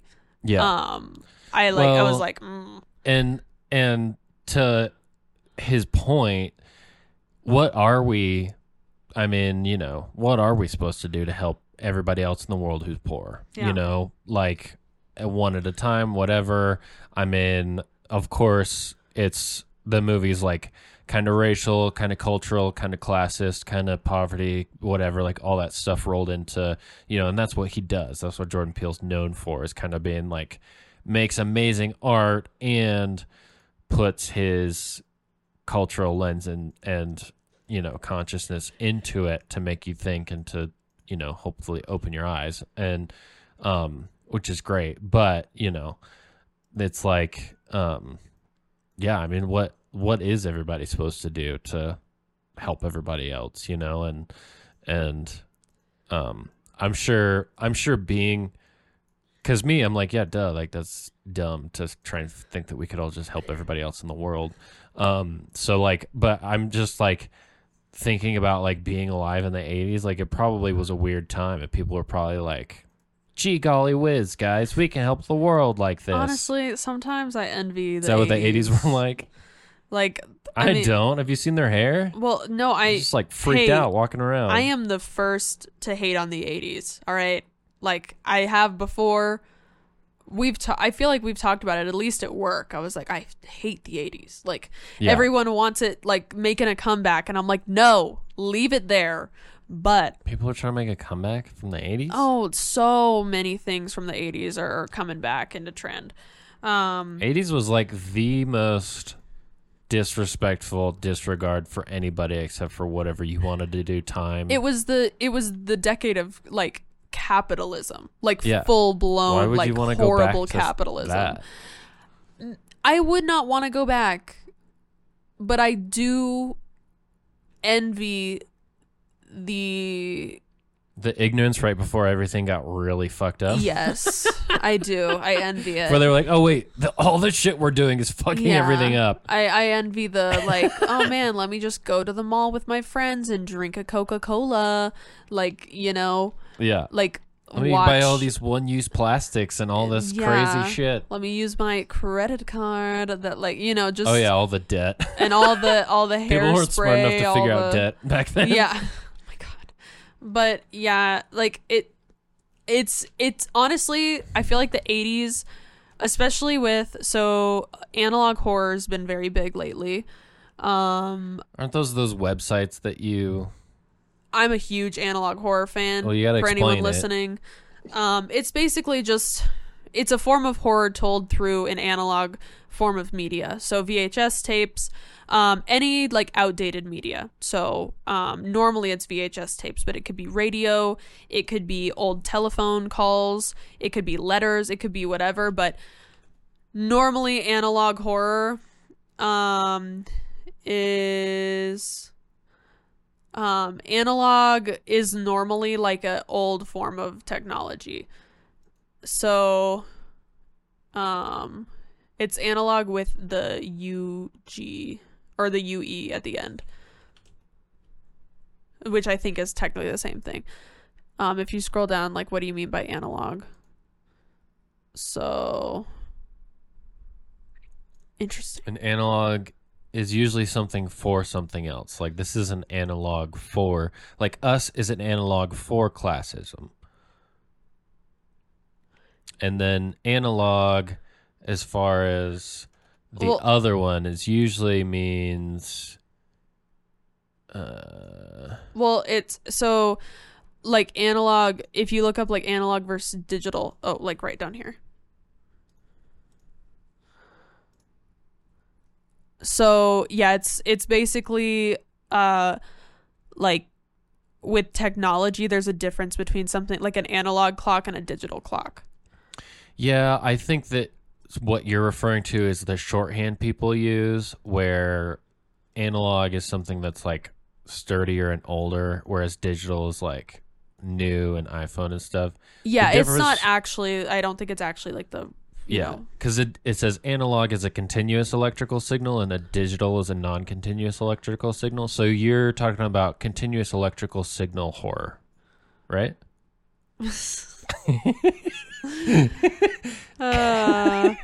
So like if you want, you can look up analog horror too. Okay, but yeah, it's using analog as the form of analog that most people are familiar with. Like, yeah, when you say this whole conversation is analog, a piece of technology is analog. So low fidelity. So yeah, low fidelity graphics, cryptic messages, reminiscent, sort of nostalgic, outdated technology stuff. Yeah. And so Local 58, Marble Hornets, all awesome. What else? God, of course I'm gonna blank on all of them. The Mandela Catalog, Monument Mythos. Didn't you have one that you were saying, and it was like a website where you click on stuff? Welcome Home. Welcome Home is a new one that's coming out that I've been following. And that one, I don't know. That one is definitely analog horror, but I'd say it's more, because there's some stuff that's like old vintage from the 70s and stuff. But for the most part, it's closer to an ARG, which is an alternate reality game. Right. Also, notably here, it says it usually incorporates some aspect of found footage. Yes. Yeah, lots of found footage. Which is where a lot of the VHS style stuff would come from. Yes. So what I was going to say from all of that is it makes a lot of sense. There's a lot of reasons that analog is so creepy to people, like analog horror, just VHS tapes, that kind of stuff. But I think part of it, too, is like the time that it came from is a time where like people didn't know yet. Like that sounds really vague, but just people didn't know yet. Like, and I mean, people didn't know how fucked up shit was going to be. People didn't know what was going to happen. It, like, a lot of that world was very wholesome compared to now. And I don't mean, obviously, there have been horrors throughout time, all the wars, all the terrible things that have happened. But it was the last time we didn't experience what like literally a digital age brought, all of the fear and all of the things that brought. And so I do wonder if the 80s are because all I'm saying is the 80s are used in horror so often, and horror was really big in the 80s too. Oh yeah. And I like things were too good, they had to scare themselves. Yeah, and so things were good for white people. Yeah, let's clarify. But only if you were straight, though. I don't remember exactly how it went, but I think I've heard that there was like a period of time where black neighborhoods weren't like dangerous and crazy like we think of now with like guns and drugs and stuff. They were basically just poor and out of the way, which was like still not good. But then there was like, what was it? Was it the 80s with the crack epidemic and when like shit really started heading downhill in black communities? Yeah, because once slavery had ended, this is very surface level knowledge. Like, but when slavery ended, there started to be integration, but obviously until like the 60s, there was still a lot of racism, a lot of segregation, that kind of stuff. Right, yeah. But if I remember correctly, a little bit before that, black neighborhoods and just black communities had started to really thrive, and do really well and make a lot of money and be very like independent. It was like they were really making a living, and a lot of these families seemed like they were, gonna be like just as successful or even more successful than their white counterparts. Yeah. And white people burned those neighborhoods down. I've heard that before. And then the one that people always talk about is there was like basically the crack epidemic, which was not by accident. Yes. Along with like dangerous, explicit music, which was intentionally popularized as a collusion with prisons to basically promote behavior that keeps the prison industry thriving. Right. Have you heard of that one? I have heard of that one. Yeah, that like glorifying committing crimes. Yeah. Because prisons are basically the closest thing we have to slavery. With how like, because it's not necessarily. I don't think anyone wants people to just be in prison for the sake of being in prison. It's the fact that they can pay these people like 10 cents an hour to do labor that normally on the outside would be way more. Like, I really do think that prisons and the prison system is like they're just exploiting people because they can get cheap labor.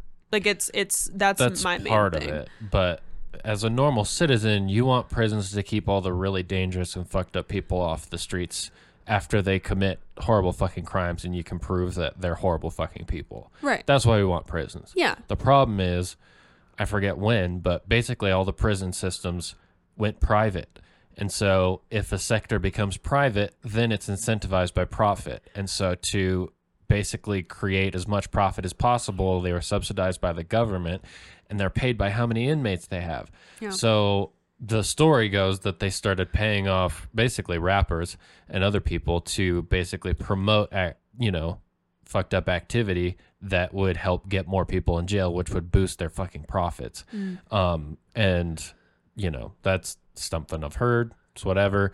But prisons are fucking private, and so they are incentivized to try to get people in jail because they get more people in more money for each person who's in jail. Yeah. Instead of it being some sort of public service, which, if you're disenchanted with our government, like a lot of people are right now, you don't even trust them with that, really. But they also do get half a cent every 3 days or whatever to work, for prison stuff.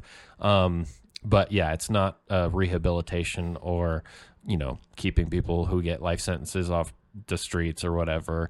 It is more that's, the prison industrial complex. So yeah. Well, and so much of it is, all the systemic stuff, all of that. And yeah, there was the whole, like the crack epidemic for sure. Getting especially young men hooked on crack. And of course the incentive of welfare, being a single mother has a lot of financial incentive. Again, the incentive, follow the incentives. Yeah. Follow the incentives. It's all crazy. And all of that was going on in the 80s. And meanwhile, there's that underbelly of awful stuff going on. And meanwhile, there was, all of the glorified parts of the 80s. Everything was beautiful and vibrant. And Jordan fun. Peele was just like, what is real life? Yeah, Jordan Peele was I'm going to grow up and make horror movies. Yeah. This is fucked up. Well, it is super interesting that he was the same age as, pretty much the same age as her at the time. And that's true. It must have impacted him in some way. Clearly. That was very... not good. That wasn't sarcastic. I just meant... no, I didn't. Which, again, for you and I specifically, I had no idea that people stood across America. I knew about the We're the World Michael Jackson collab with all the big artists or whatever, but I had no idea that was a real thing. But some of the stuff people make nowadays looks so real that you could invent something from the 60s. We watched the Black Phone in theaters, that movie, which was set ironically in Denver in what, like 70s? Yeah. And it looked like people just took our quality cameras to the 70s and made a movie. Yeah, it was super well done. So crazy. So I had no idea that the Hands Across America thing actually fucking happened. Yeah. Well, and you see it with the analog horror stuff all the time. Like, so much of it, I'm like, this could have easily been a VHS tape from the 80s or whatever. Yeah. It's super easy now to make things that look old, which is so funny that we're trying to make things look old. I know. But yeah, when it played, when the movie started and had the Hands Across America thing, I was like, is my brain fabricating a memory right now, or do I remember this happening? And it wasn't that I was obviously there watching it, but I remember hearing about it and learning about it or something. And so yeah, when I saw it, I was like, am I just thinking I remembered this? But then I looked it up after and I was like, oh no, okay, it did actually happen. Because I was like, am I going crazy? Do I just want to think it happened? But well, and it's cool that became sort of an integral part of the whole movie, and that's part of the symbolism of the scissors is the mirror and the cutting of the chain of people. Yeah. Well, and the tether between you and your shadow. Yeah. They basically, the shadows were cutting the tether between you by killing you. Right. Yeah. But yeah, just funny. Where did they get all the golden scissors? Yeah, those were nice ass scissors too. Well, I wouldn't say it's a problem. They were really nice, and they had those gloves too, which seemed useless. Why on one hand? I don't know, but maybe it's a scissor cutting thing that if you cut with scissors a lot. Is it to hold Hands? Is it hand holding? Who knows? But the one thing that like kind of got to me a tiny bit, I forgot because we started talking about scissors. It'll come back to me. But we were talking about Hands Across America, that it actually happened. Talking about it's gone. Dang it. Yeah, there are a couple things where I have questions, but they're not bad enough that like I can't just like buy in and just suspend my disbelief of like where they get the scissors. It's like it doesn't really matter. Like it's not that integral to the plot. It's just kind of a creepy thing that they have, and it's more symbolic rather than literal for the story. Like it's not like they literally, like it doesn't matter where they literally got the scissors. It's like it matters that they are there as a symbol of like this. They're literally stabbing their like surface world people to like sever that tie between the two. Right. And it came back to me. The basically like when they kill that one twin girl, and then she comes back, she was like pretty thoroughly dead. She was pretty thoroughly killed for a normal human. Yeah, on the table. Yeah. Well, she'd been like hit over the head how many times and all this stuff, and then fell and then was totally destroyed by that table, and then she's up and she's alive again. Right. And so that was the only thing where I was like, why, what does it take for them to get killed? If they're literally these shadows, what is rabbit meat really that, that amazing of sustenance that it just changed their DNA? Like, what about this makes it so, like, what does it require to actually kill them? Right. You know what I mean? Because they're clearly not just human, because any other human would be dead. Yeah, so, like, well, and that one felt, to me, it felt more like just horror stuff. Yeah, just like kind of stuff. Like a cheap scare, of like, oh, she comes back and one of them's gone. They come, well, because I started thinking like, oh, can you not kill them? Like, right. Are they diff? Like, what is? So that was my thing where I was like, wait a second, like what? At what point did these guys actually die? That's when I started thinking, well, is it like that they have to get killed with the scissors? Does that mean that they have to? Do they have to get killed that way for them to actually die? Because if the surface world person dies, they take over the soul role or whatever on the above ground world. I don't know. That was the only thing where I was like, it seemed a little unnecessary, and like you said, probably just kind of like, it's scary. Like, deal with it. Yeah. Well, the husband killed his shadow with the boat motor. Well, but they said that. He said that, and then they did that, and then it was like that girl came back. And so I was like, so what? I know. And then when the daughter shadow flew into the forest and got like impaled in the tree or whatever, then she dies. Yeah. She like the mom like waited there till she was dead. Yeah. But in my mind I was like, we just watched them get up. Like she's going to get up, right? Like, right. What's the big whoop? Like, yeah. So that's when I was like, but I guess the other thing was nobody survived except for them. Right. That was the other thing where I was thinking about post this movie. They're going to live in a world with people who don't know how to speak. Well, but it's only in America. Was it? Yeah. Why? I'm like, is that why she wanted to go to Mexico? Probably. I don't think she knew.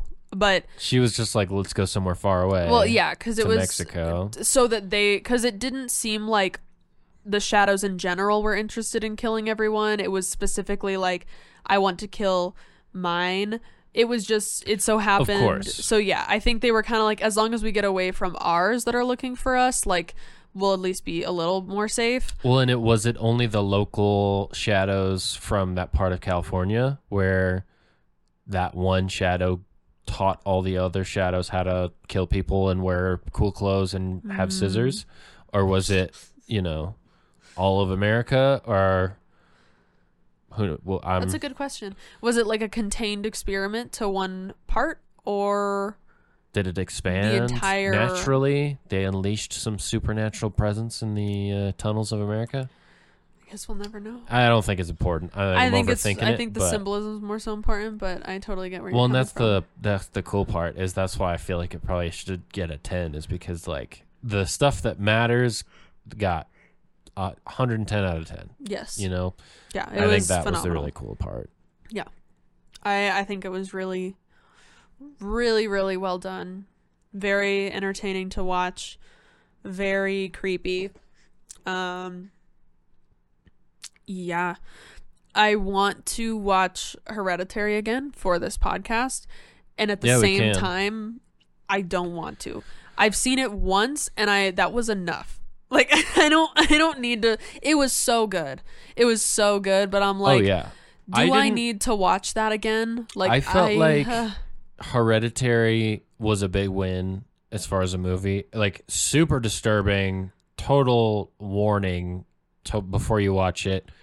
Try and get as mentally prepared as possible. It's pretty because I just rough. watched it and it was like, oh shit, this is like the only movie I ever had to like stop watching. Yeah, it's not only disturbing, it's sad, and it's like it's so it makes you it's so deep in a lot of ways that it's not just making you feel scared, it's making you feel sad and like defeated and angry and like it's like all the emotions, all of them. But I thought that movie was excellent, but it was like what he was trying to do like with Midsommar, but I felt like Midsommar was more like mindless gore / what was the one almost like Killing of a Sacred Deer, where we're getting this weird info like if we knew more it might make more sense, but like it kind of just was dumb. That's a personal opinion. I know it's really popular. I am very comfortable having unpopular opinions. That's kind of my thing. But I just felt like after watching Midsommar, I was like, there wasn't a redeemable thing here at the end where it was like, this is resolved and I understand the movie. Like, not like it has to be good. Like, the good guys have to win because that's not how Hereditary goes. Yeah. But it just felt like at the end, I was like, I just felt like you did that for fun. Like, it wasn't... I think it got away with a lot of the plot issues because it was the cinematography was so beautiful. Incredible. I will give it that. I think it distracted people from how much the plot did not make sense. See, that's the thing, because I say that about stuff and I feel like sometimes I feel like people just want to like something for whatever part of it they like. Like with the Star Wars Episode 8, I think a lot of people think like I do. And yeah, it's Episode 8. A lot of people think like I do that it was just a bad movie, and it was compounded by the incredible legacy of Star Wars. So to make a movie that bad with Star Wars with source material was just like a slap in the face, you know? But people liked it because they wanted to like Star Wars, and there were new Star Wars coming out, and there were lightsabers, and they just wanted to just see lightsabers and cool Star Wars shit happen. Yeah. And that movie that filled that need for them. They didn't want to look further than that. Nostalgia can like blind people a lot. Yeah. And Knives Out too. I felt like Knives Out was like seen it. It's like a murder mystery. It's like Clue, but I've heard a lot about it, like how people are really they really liked it. Everybody really liked it. And I made a deal with one of my buddies. I'm talking to you, Colin, and I told him, you need to watch The Joker. The Joker's a great movie. The new one with Joaquin Phoenix. That movie's great. You need to watch it. And he was like, no, I'm not into incel stuff. I was like, that's not what it's about. Just try it out. And he was like, well, you need to watch Knives Out. It's incredible. And I was like, I hate Rian Johnson. He ruined Star Wars. I'm not watching that movie. So we made a deal to watch the other one, and then we'd talk about it. Yeah. I watched Knives Out. I'm sure he probably hasn't watched The Joker still. But the thing and this is part of the reason why with movies and stuff, why I wanted to kind of learn more about them and get more into like the details and stuff, is because at the end of Knives Out, there was something about it that I just couldn't put my finger on why I didn't like it. And when I learned more about like, I don't know, plot or whatever, the more I was like, yeah. No, this makes sense why this is dumb. Like this is just like, I feel like there's movies like that where it's just like, it looks pretty enough. It's just enough of whatever where people are like, yeah, it's great. Loved it. But for me, I like to critique like the plot and what happens and whether or not it made sense and like stuff like that. So for me, it's like, well, this was out of place. Like what? And it's all subjective. I am not saying I'm above anybody else's opinion. If you like Knives Out and The Glass Onion or whatever the fuck the sequel is, watch them every day like my sisters did with Finding Nemo. I don't care. But, and maybe I just hate Rian Johnson and needed a reason to not like Knives Out. Well, But the like double, triple twist at the end of that movie is so convoluted and conceited and just feels like he's shoving something down my throat. And it's like, get off of me, dude. Yeah, I haven't seen it, so I can't rebuttal any of that. Maybe we'll put it on the list. Maybe not, because I don't really want to watch it again. But yeah, yeah. Oh my god, I keep yawning. Yeah. Midsummer, I really enjoyed it for what it was, but that one, I had a much harder time like suspending my disbelief of like all the things that had to go wrong to get here. I was like, oh yeah, because there's no other people in the world that know about this village that's still doing this shit. Yeah, I was like, so not only are you in this crazy village where like clearly, like I get that her family had just died. Like I understand that she was very mentally unstable at the time, but like all this crazy shit starts happening. They were not holding you prisoner there. At least I don't think. Oh, wait. Did they try to leave? I think Did the guys tried to leave and they killed him? That was kind of the lore that was like partially revealed by the end, was that they do that. They somehow get people to come there every year and kill them all. Right, yeah. But there was like there were just Which a couple also, things. if people continue to come to this village and every year and they never come back, people are just like, well, my son's gone. Yeah. Like, oh, yeah. Well, and that they're all, most likely, like the guy, the main guy who was like, my family does this thing, you should come with me. Like, he had probably done that multiple times. And it's like, okay, so like, again, that was hard to believe, where I was like, yeah, someone would catch on at some point. Someone would go looking for their son or their daughter or whatever. Like, okay. Also, it takes place in the present where we have phones and cameras and like documentation of things like this going on. Also, like, again, maybe I'm totally wrong because I haven't seen it in a while, and maybe they did get killed if they tried to leave, but like, just leave. Yeah, like I can't remember, but like I think that's what makes like hauntings in movies so compelling, because if you live in a house and you bought it with your own money and turns out it's haunted, you can't just leave. Well, you could, but it'd be really complicated and it's devastating like financially. You're going to try your best to stay. Right. You're going to be like, okay, maybe I'm going crazy. It's probably not haunted. Everything's fine, right. Whatever. Like, there is a plot there of like, oh, there's a reason why they are dealing with all this weird shit. Right. Whereas there's a lot of movies where I'm like, just get out of there. Yeah, like, yeah. Just leave. You can leave. Like, it's okay. Oh my just God. leave. Yeah, and then there, I think that's why like space horror is so scary, because you can't leave. You can't leave. Like, you literally can't leave. No, for sure. Like, at all. Even if you wanted to leave, you can't. Which was why Aniara was so compelling. Oh my God, I love that movie. It's so great. I cried that amazing. night. I had like an anxiety attack. Yeah, thinking about being in space. I don't think I was directly thinking about it. I thought I was just having a rough night, but I definitely think it was because of that movie. Yeah. It really got to me. The idea of being stranded has always been a really big fear of mine. And like in space, it's just taken to the next level. Cause like, even if people know where you are, they can't come save you, in space. Well, were we watching Futurama where they were like just out of reach of the fastest they could go. So they like couldn't catch up. They couldn't. Bender got pushed off faster than they could go. Yes. So he was accelerating faster than they could ever keep up. So he was going forever. Yeah. Yeah, and that's like so crazy to think about the physics of that, like vacuum reality, whatever. But yeah. Well, I mean, so good. I think I'm pretty wrapped up on this. I think. Do you have a pen? Not in here. Why? I wanted to write down movies for us to watch. We can write them in a minute. I just don't want to forget them. I will forget. I have the brain of a goldfish. I will forget them in 2 seconds.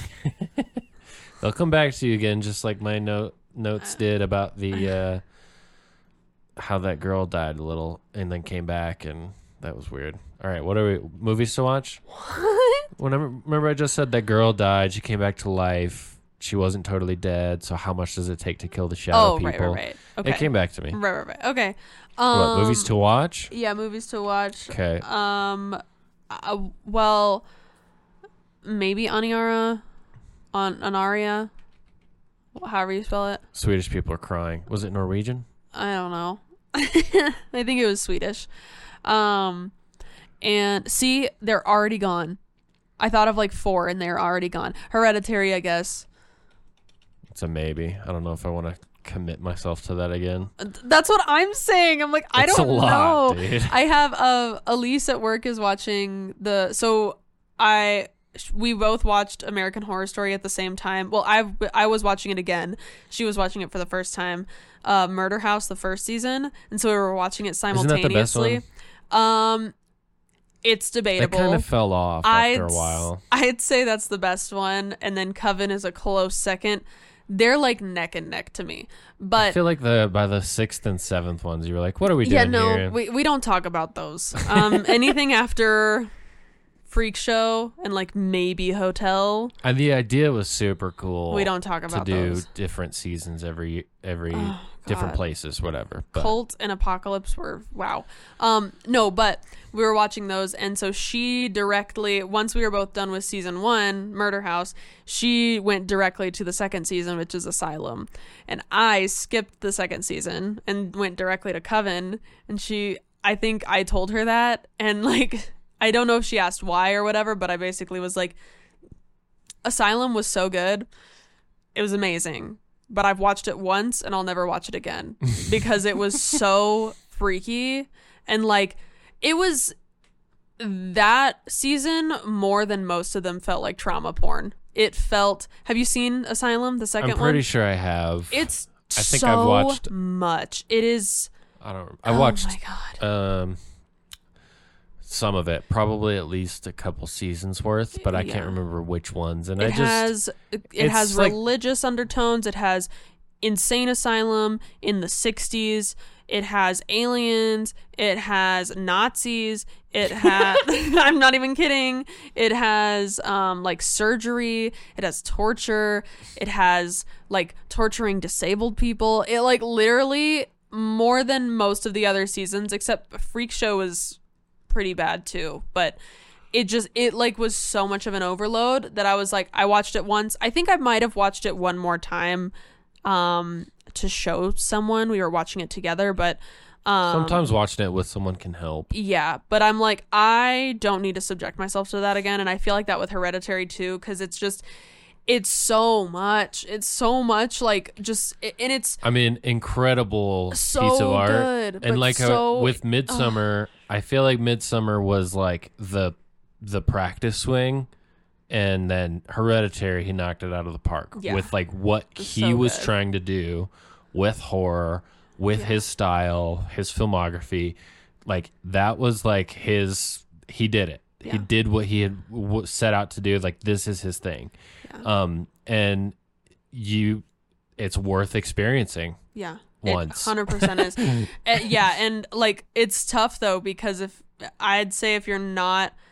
don't like scary movies, do not watch Hereditary. If you are emotionally impacted, like after a like quote unquote scary movie, like one of the, normal ones like Insidious or, whatever, if that makes you scared to like walk around your house at night, like what's the found footage one that they have like 25 Paranormal of them? Activity. Yeah. Just Hereditary is a visceral like type of horror that I just cannot even describe. And so I have a confession. I've never watched The Exorcist. Is it worth it? I don't know. Yes. It's literally, people consider it, besides Hereditary and The Shining, the best horror movie of all time. The Shining is horror? Yeah. Oh. I mean, it's in the horror genre, yeah. But I wonder what dictates horror. Is it just anything that makes you feel fear? I mean, that's subjective. But no, I've never seen it because I never wanted to. I was like, I don't want that negativity in my life. Is objective the one that depends on your opinion, or subjective? It's subjective. Yeah. Yeah. Did I say objective? No, I am trying to figure out the difference by myself over here. The objective opinion is something that's just logical, the general, like the fact. Yeah. Subjective is my opinion. Yeah.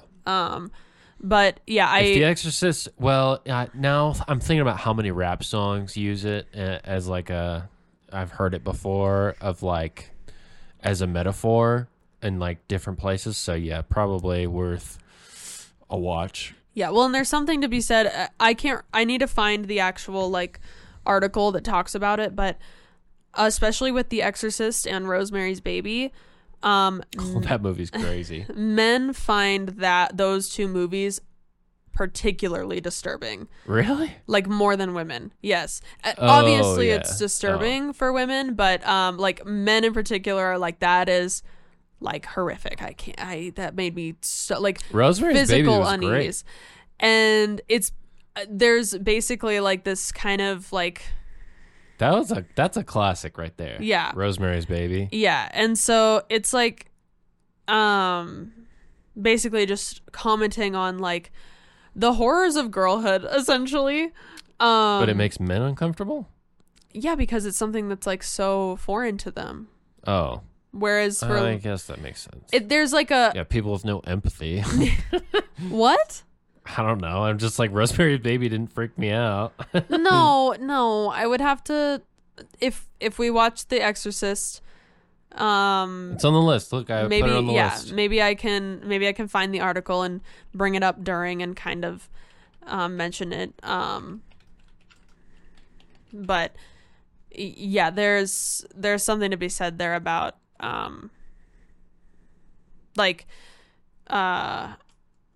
men seeing women in such a horrific state was like apparently, especially at the time, very disturbing. Whereas women are like, being a woman is horrific. Like, I don't, like, and it's gruesome and, all of that sometimes. And so I think for men being faced with that, especially at the time where women tended to present very manicured and very clean. Oh, for the time, Rosemary's Baby is probably like fucking devastating. Yeah. And so to see, what was like, that? When did that movie come out? Like the 30s? 70s. Oh. It's like in black and white. It could be earlier than that. I know it was definitely after the Hays Code. 1968. Yeah. It wouldn't have been before that. Is it in black and white? Could Psychological horror film. See, I watched that and I was like, yeah, that's just a good movie. Think with Us. I was like, yeah, it's thriller maybe, but... Yeah, I think... Well, I don't know what you consider horror. I think that... Because it seems like you consider it not what people call horror. I think it all makes sense being in the horror genre. But for me, like, I remember watching the all 15 of the Final Destination I never watched movies. those. I was like, Are these horror? Yeah. Horror film. Supernatural horror film. I remember watching these and just being like, that's it? Like, that's a horror movie? Like, that's a scary movie? I was like, okay. By the fifth one, I was like, everybody dies. I get it. Maybe no big you're deal. just not scared by stuff. But that's what I was saying when we started. Yeah. But that's what I'm saying is it's hard for me to judge because, like, the only genuinely scary movie I feel like I've watched, into my memory, like, I don't know, my parents are probably going to listen to this podcast and be like, remember when you were 7 and you, I don't know. But as a teen, you're scared of as a kid doesn't count. I watched all the Final Destination movies and was like, wow, okay. Well, I don't know if those are actually... I've never seen them because I know it's just like people like die. There's just so much death, which to me, people films. just getting murdered or like accidentally dying, like that's not... Well, but that's see, that's scary. the thing is it's included in horror. And so Right. that's what I'm saying. It's like, this counts as horror. The Exorcist counts as horror. Us counts as horror and Hereditary counts as horror. So there's like, I'm sure you could niche down on and make like a flow chart or some pie triangle You type got like slashers, of screamers, like psychological horror, gruesome horror, whatever. But anyway. Can we... I know we're probably running pretty long. I think we're at 2 hours already. But... Yep. 1:59. Nailed it. Yo! I just wanted to look up, like, the scariest movies. And... Cause, so we can watch all of them? I'm trying to think of... Scariest movies of all time. I'm trying to think of the scariest movie I've ever seen. Number one, Halloween. Great. Awesome. Nosferatu. Oh, no. Nosferatu. Apparently... in 1922, that was freaking everybody out. I've never seen Texas Chainsaw Massacre. I've heard it's great, but I'm like, I don't know if I want to see that. I don't know. That's all I'm saying is normally when I watch scary movies, I'm like, oh yeah, they did the thing. That was pretty good. Like, but I'm not like freaked out for a week. Well, no. Okay, look, top Rotten Tomatoes right here. This one looks good. Number 1, Exorcist. Yeah. So that's on our list to watch. Hereditary is number 2. Hey, there we go. See? If Hereditary is number 2 and The Exorcist number 1, then we better strap in. Number 4 is The Shinning's not scary. I don't get this. Yes, it is. It's scary? It's like, I don't know what you define as scary. Like, the idea is like being stuck in a hotel, like being snowed in and like slowly, your husband's slowly going insane or you are slowly going insane. Like, that's scary. Well, if I'm going insane, there's nothing to worry about because I don't even know what's happening, right? Like... a lot of horror... Ooh, The Ring was good. The Ring was really good. That one was pretty freaky. I hate that one. That's like, so creepy. Just because it's like good bad, like because it's good freaky, or because you thought it was bad. It's good freaky. I don't like the idea of The Ring was pretty freaky. That one freaked me out. Yeah. Yep. That one very creepy.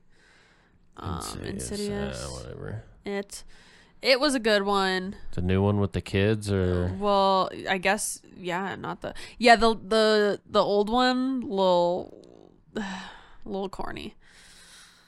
But Halloween. Oh, I thought that that thumbnail made me think they were saying the newest Halloween. I was like, there is no way that the newer Halloween is scary.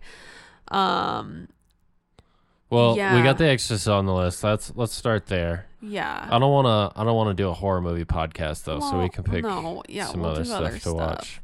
But yeah, I'm just trying to think of like what, like I'm racking my brain right now. I'm like, what movies really scared me? Hereditary is my number 1. I don't remember. Freaky.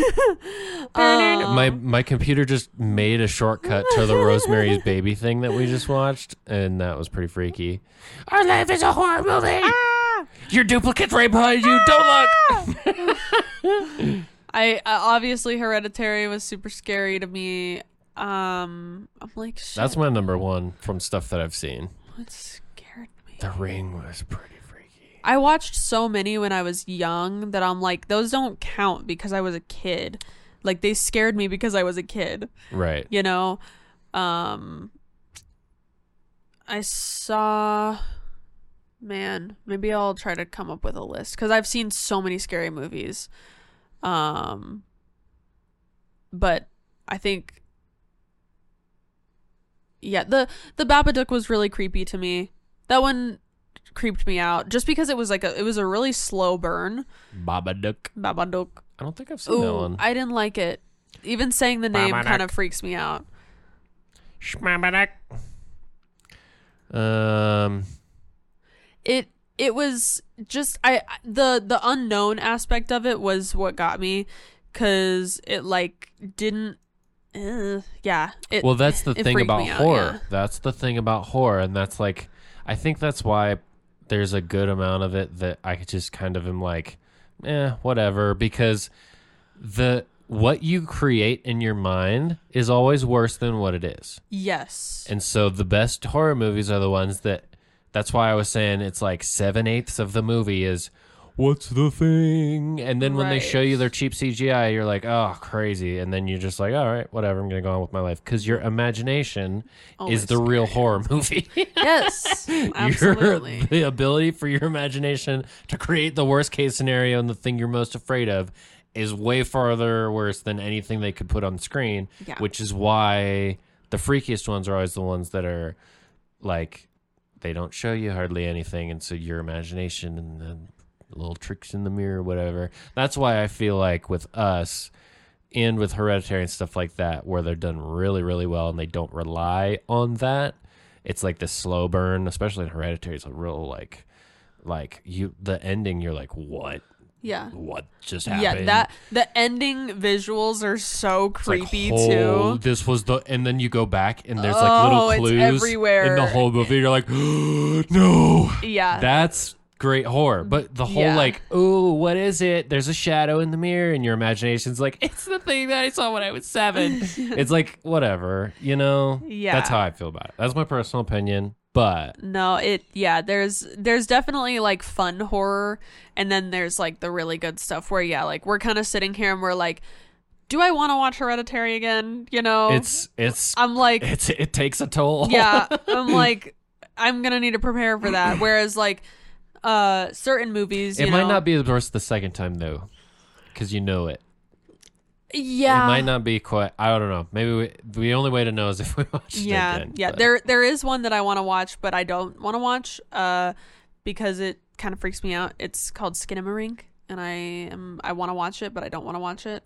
You have watched it before already? No, I haven't watched it. Which What's it? scared How do you me. spell it? It's a type of analog horror thing. Skinamarink. There it is. Skinamarink. 2022. It's a newer. It's not rated. No. Sounds creepy. But if Canadian. if Oh, they're you probably really nice. go to like images. The It's like it's analog, so it's like very. see all the little dark things. Your imagination starts That's what I'm filling the saying, space in, is and I'm like, that's I don't like wanna- the whole thing. That's why I'm like, I don't really want to watch it. It freaks me out. I don't want that dead space, you know. This telephone toy. Never mind. Again. Baby, I was gonna say something that was important, and I don't remember. That's how these things go. Yeah. But I want to watch It Follows. Have I seen that one? No, you have not. I haven't? No. Okay. Well, because when that was gonna be the first movie we watched, and then I Yeah. was like, nah, let's not do that. I remember I want to that. watch It Follows. It Follows is so good. You're probably gonna realize over time that I really enjoy movies that like the meaning is a lot more like a lot of them have to do with like being a girl and like That's what we were being a talking woman about. and stuff. That's fine. So it follows is more of about adolescence, but oh yeah. so I really enjoy that. So normally I'll be going into that quite a bit with movies more than the cinematography or whatever. And I'm so pumped to watch Killing of a Sacred Deer again. Oh my god. I feel like the second watching is going to be a treat. Yeah. The first watching was a little confusing till we kind of got it, Yeah. and the second watching is just going to be like it's gonna be so good fun. times. I'm so excited. Yeah. That's going to be fun. Well, I think I don't know. Let's see. Oh, should we check our email live real quick? Yeah. Live. We made a big on stink about our air. email last week. Linktree. Guys, what the hell? TikTok friend. Check our TikTok spam. Check our recommends spam just promotions, in case. Lego, Southwest Airlines, Linktree, social, nothing. We didn't even get new comments on our YouTube draft spam. One. Oh, podcast added to Bullhorn Okay. from the Apple Podcast Library. Come on, Apple. What are you doing? Guys, It's what spam did or I something. say last time? I threatened you last time. No emails. You don't want to Stuck- know. Stuck together pod at gmail.com. Pod. Not podcast. Stuck Together Podcast is getting a bunch of emails that we're not getting, apparently. People are like, why didn't they get our email? Stuck Together Pod. Guys, even if it's just to say hi, okay? Like, I need it. Anyone. We need to know that Dear people are listening God. to our podcast. Tell us your favorite movie or a movie you'd want us to watch. Please tell us a movie you want us to watch. And if you like the new format, because I think I was sitting here thinking about it, and I'm like, we're just off the cuff referencing Aniara, Hereditary, all these movies. Yeah. And it's like totally our thing. Yeah. And we love movies. I know one person told me that they really liked that our podcast didn't have a theme and that it was kind of all over the place, which is kind of what I was saying. But we did get on some tangents on this episode talking about the movie. But yeah, the hope is that it'll just start to be a catalyst for a conversation. And we love movies, but just let us know what you think. If you think it's dope and if it's going to encourage you to watch movies, or if you're excited to watch a movie and listen to us talk about it, or not watch the movie and just listen to us talk about random movie stuff. Yeah. Or if you're not going to listen to the podcast anyway, just let us know. Give us a little feedback. If you did not watch us and you just listened to that podcast, email us. That is the worst movie analysis you've ever experienced. I was thinking we should maybe do like a little summary at the beginning. Little notes. Just so people know, so they don't have to, because we did kind of, we might be able to do a little summary at the beginning just to kind of lay it out, because I don't want to have to not talk about spoilers. Yeah. So I don't like that. Whatever. Yeah. But yeah, maybe, that sounds like a good idea. Maybe like just a kind of Cliff Notes. So that way, summary. if you don't care and you just want to listen to the podcast, you can get it. Or like, when we cover Hereditary, if you're someone that like, because of how much we've talked about it and clearly how a lot of people think it's really scary, if you're like, I don't want to watch that shit, then at least you'll know what's going on and what we're talking about with a little summary beforehand. Because I've done that where like with analog horror series where I'm really, really scared to watch them and I don't want to do it, I just listen to Wendigoon talking about it. It's one of my YouTubers that I watch. I'm just like, you tell me what's going on so I don't have to watch it because I'm scared. But then I go and watch it after to like support them and like give them views on their channel, but like the actual creator channel, but I watch the summary first. A serene family vacation turns frightening when a family's nightmarish doppelgangers descend upon their beachfront abode. That's the Us summary that we just talked about for 2 hours. Yeah. Man. Ooh, he won the Saturn Award for Best Director. Ooh. Ominous, scary. Winston Duke, is that the Maybe husband? We need, I would love to watch the American Horror Story seasons and talk about them. By yourself, right? They're really good. Anyways, thank you so much for listening to the podcast this week, guys. Yeah. Thanks. Oh, look at the little guy is up there. The scissors. Oh what my is God. this? What is this Google thing scrolling right now? That's crazy. It's like a little thingy for the movie. Wow, that's so cute. Oh, that's crazy. They got a bunch of weird emojis related to the movie scrolling on Google. It's literally just pairs of people and then scissors. That's it. I don't want to dive into an AI tangent while we're already on hour 2, but like this type of shit is like what I see AI doing in the future. AI is just gonna like give you totally useless information that like you didn't ask for out of nowhere because it thinks it like people are trying to make it too helpful, and you're gonna be like, get out of here, stop, and like your AI assistant's gonna be like, didn't you order donuts yesterday? Don't you want donuts again? And then we gave you these donut, and it's got 5 donut emojis floating in your Google glasses, and you're like, shut up, get out of here. I can't believe I paid $3,000 for these. Yeah. It's going to be so bad. People are like, it's going to take over the world. I'm like, it's going to suck. It's going to be really low quality and bad. Because it's how like most other technology goes when you're like, this is going to make my life better. And then like the first stages of it are just really annoying normally. until it settles into like yeah, normal life, because that's the thing. Oh, she's on both cams. Oh, double frita cam. Let's go. The exhaustion is setting in. I'm tired. Anyway, I think we should wrap it up. Yes. Yeah. Yeah. We tried to wrap it up twice. What do you got? I hope you guys have a great weekend, whenever you're listening to this. And I love you. And stop looking at me like that. I'm just looking. I love my fans. Me too. I love your fans too. They're all my fans. That's it.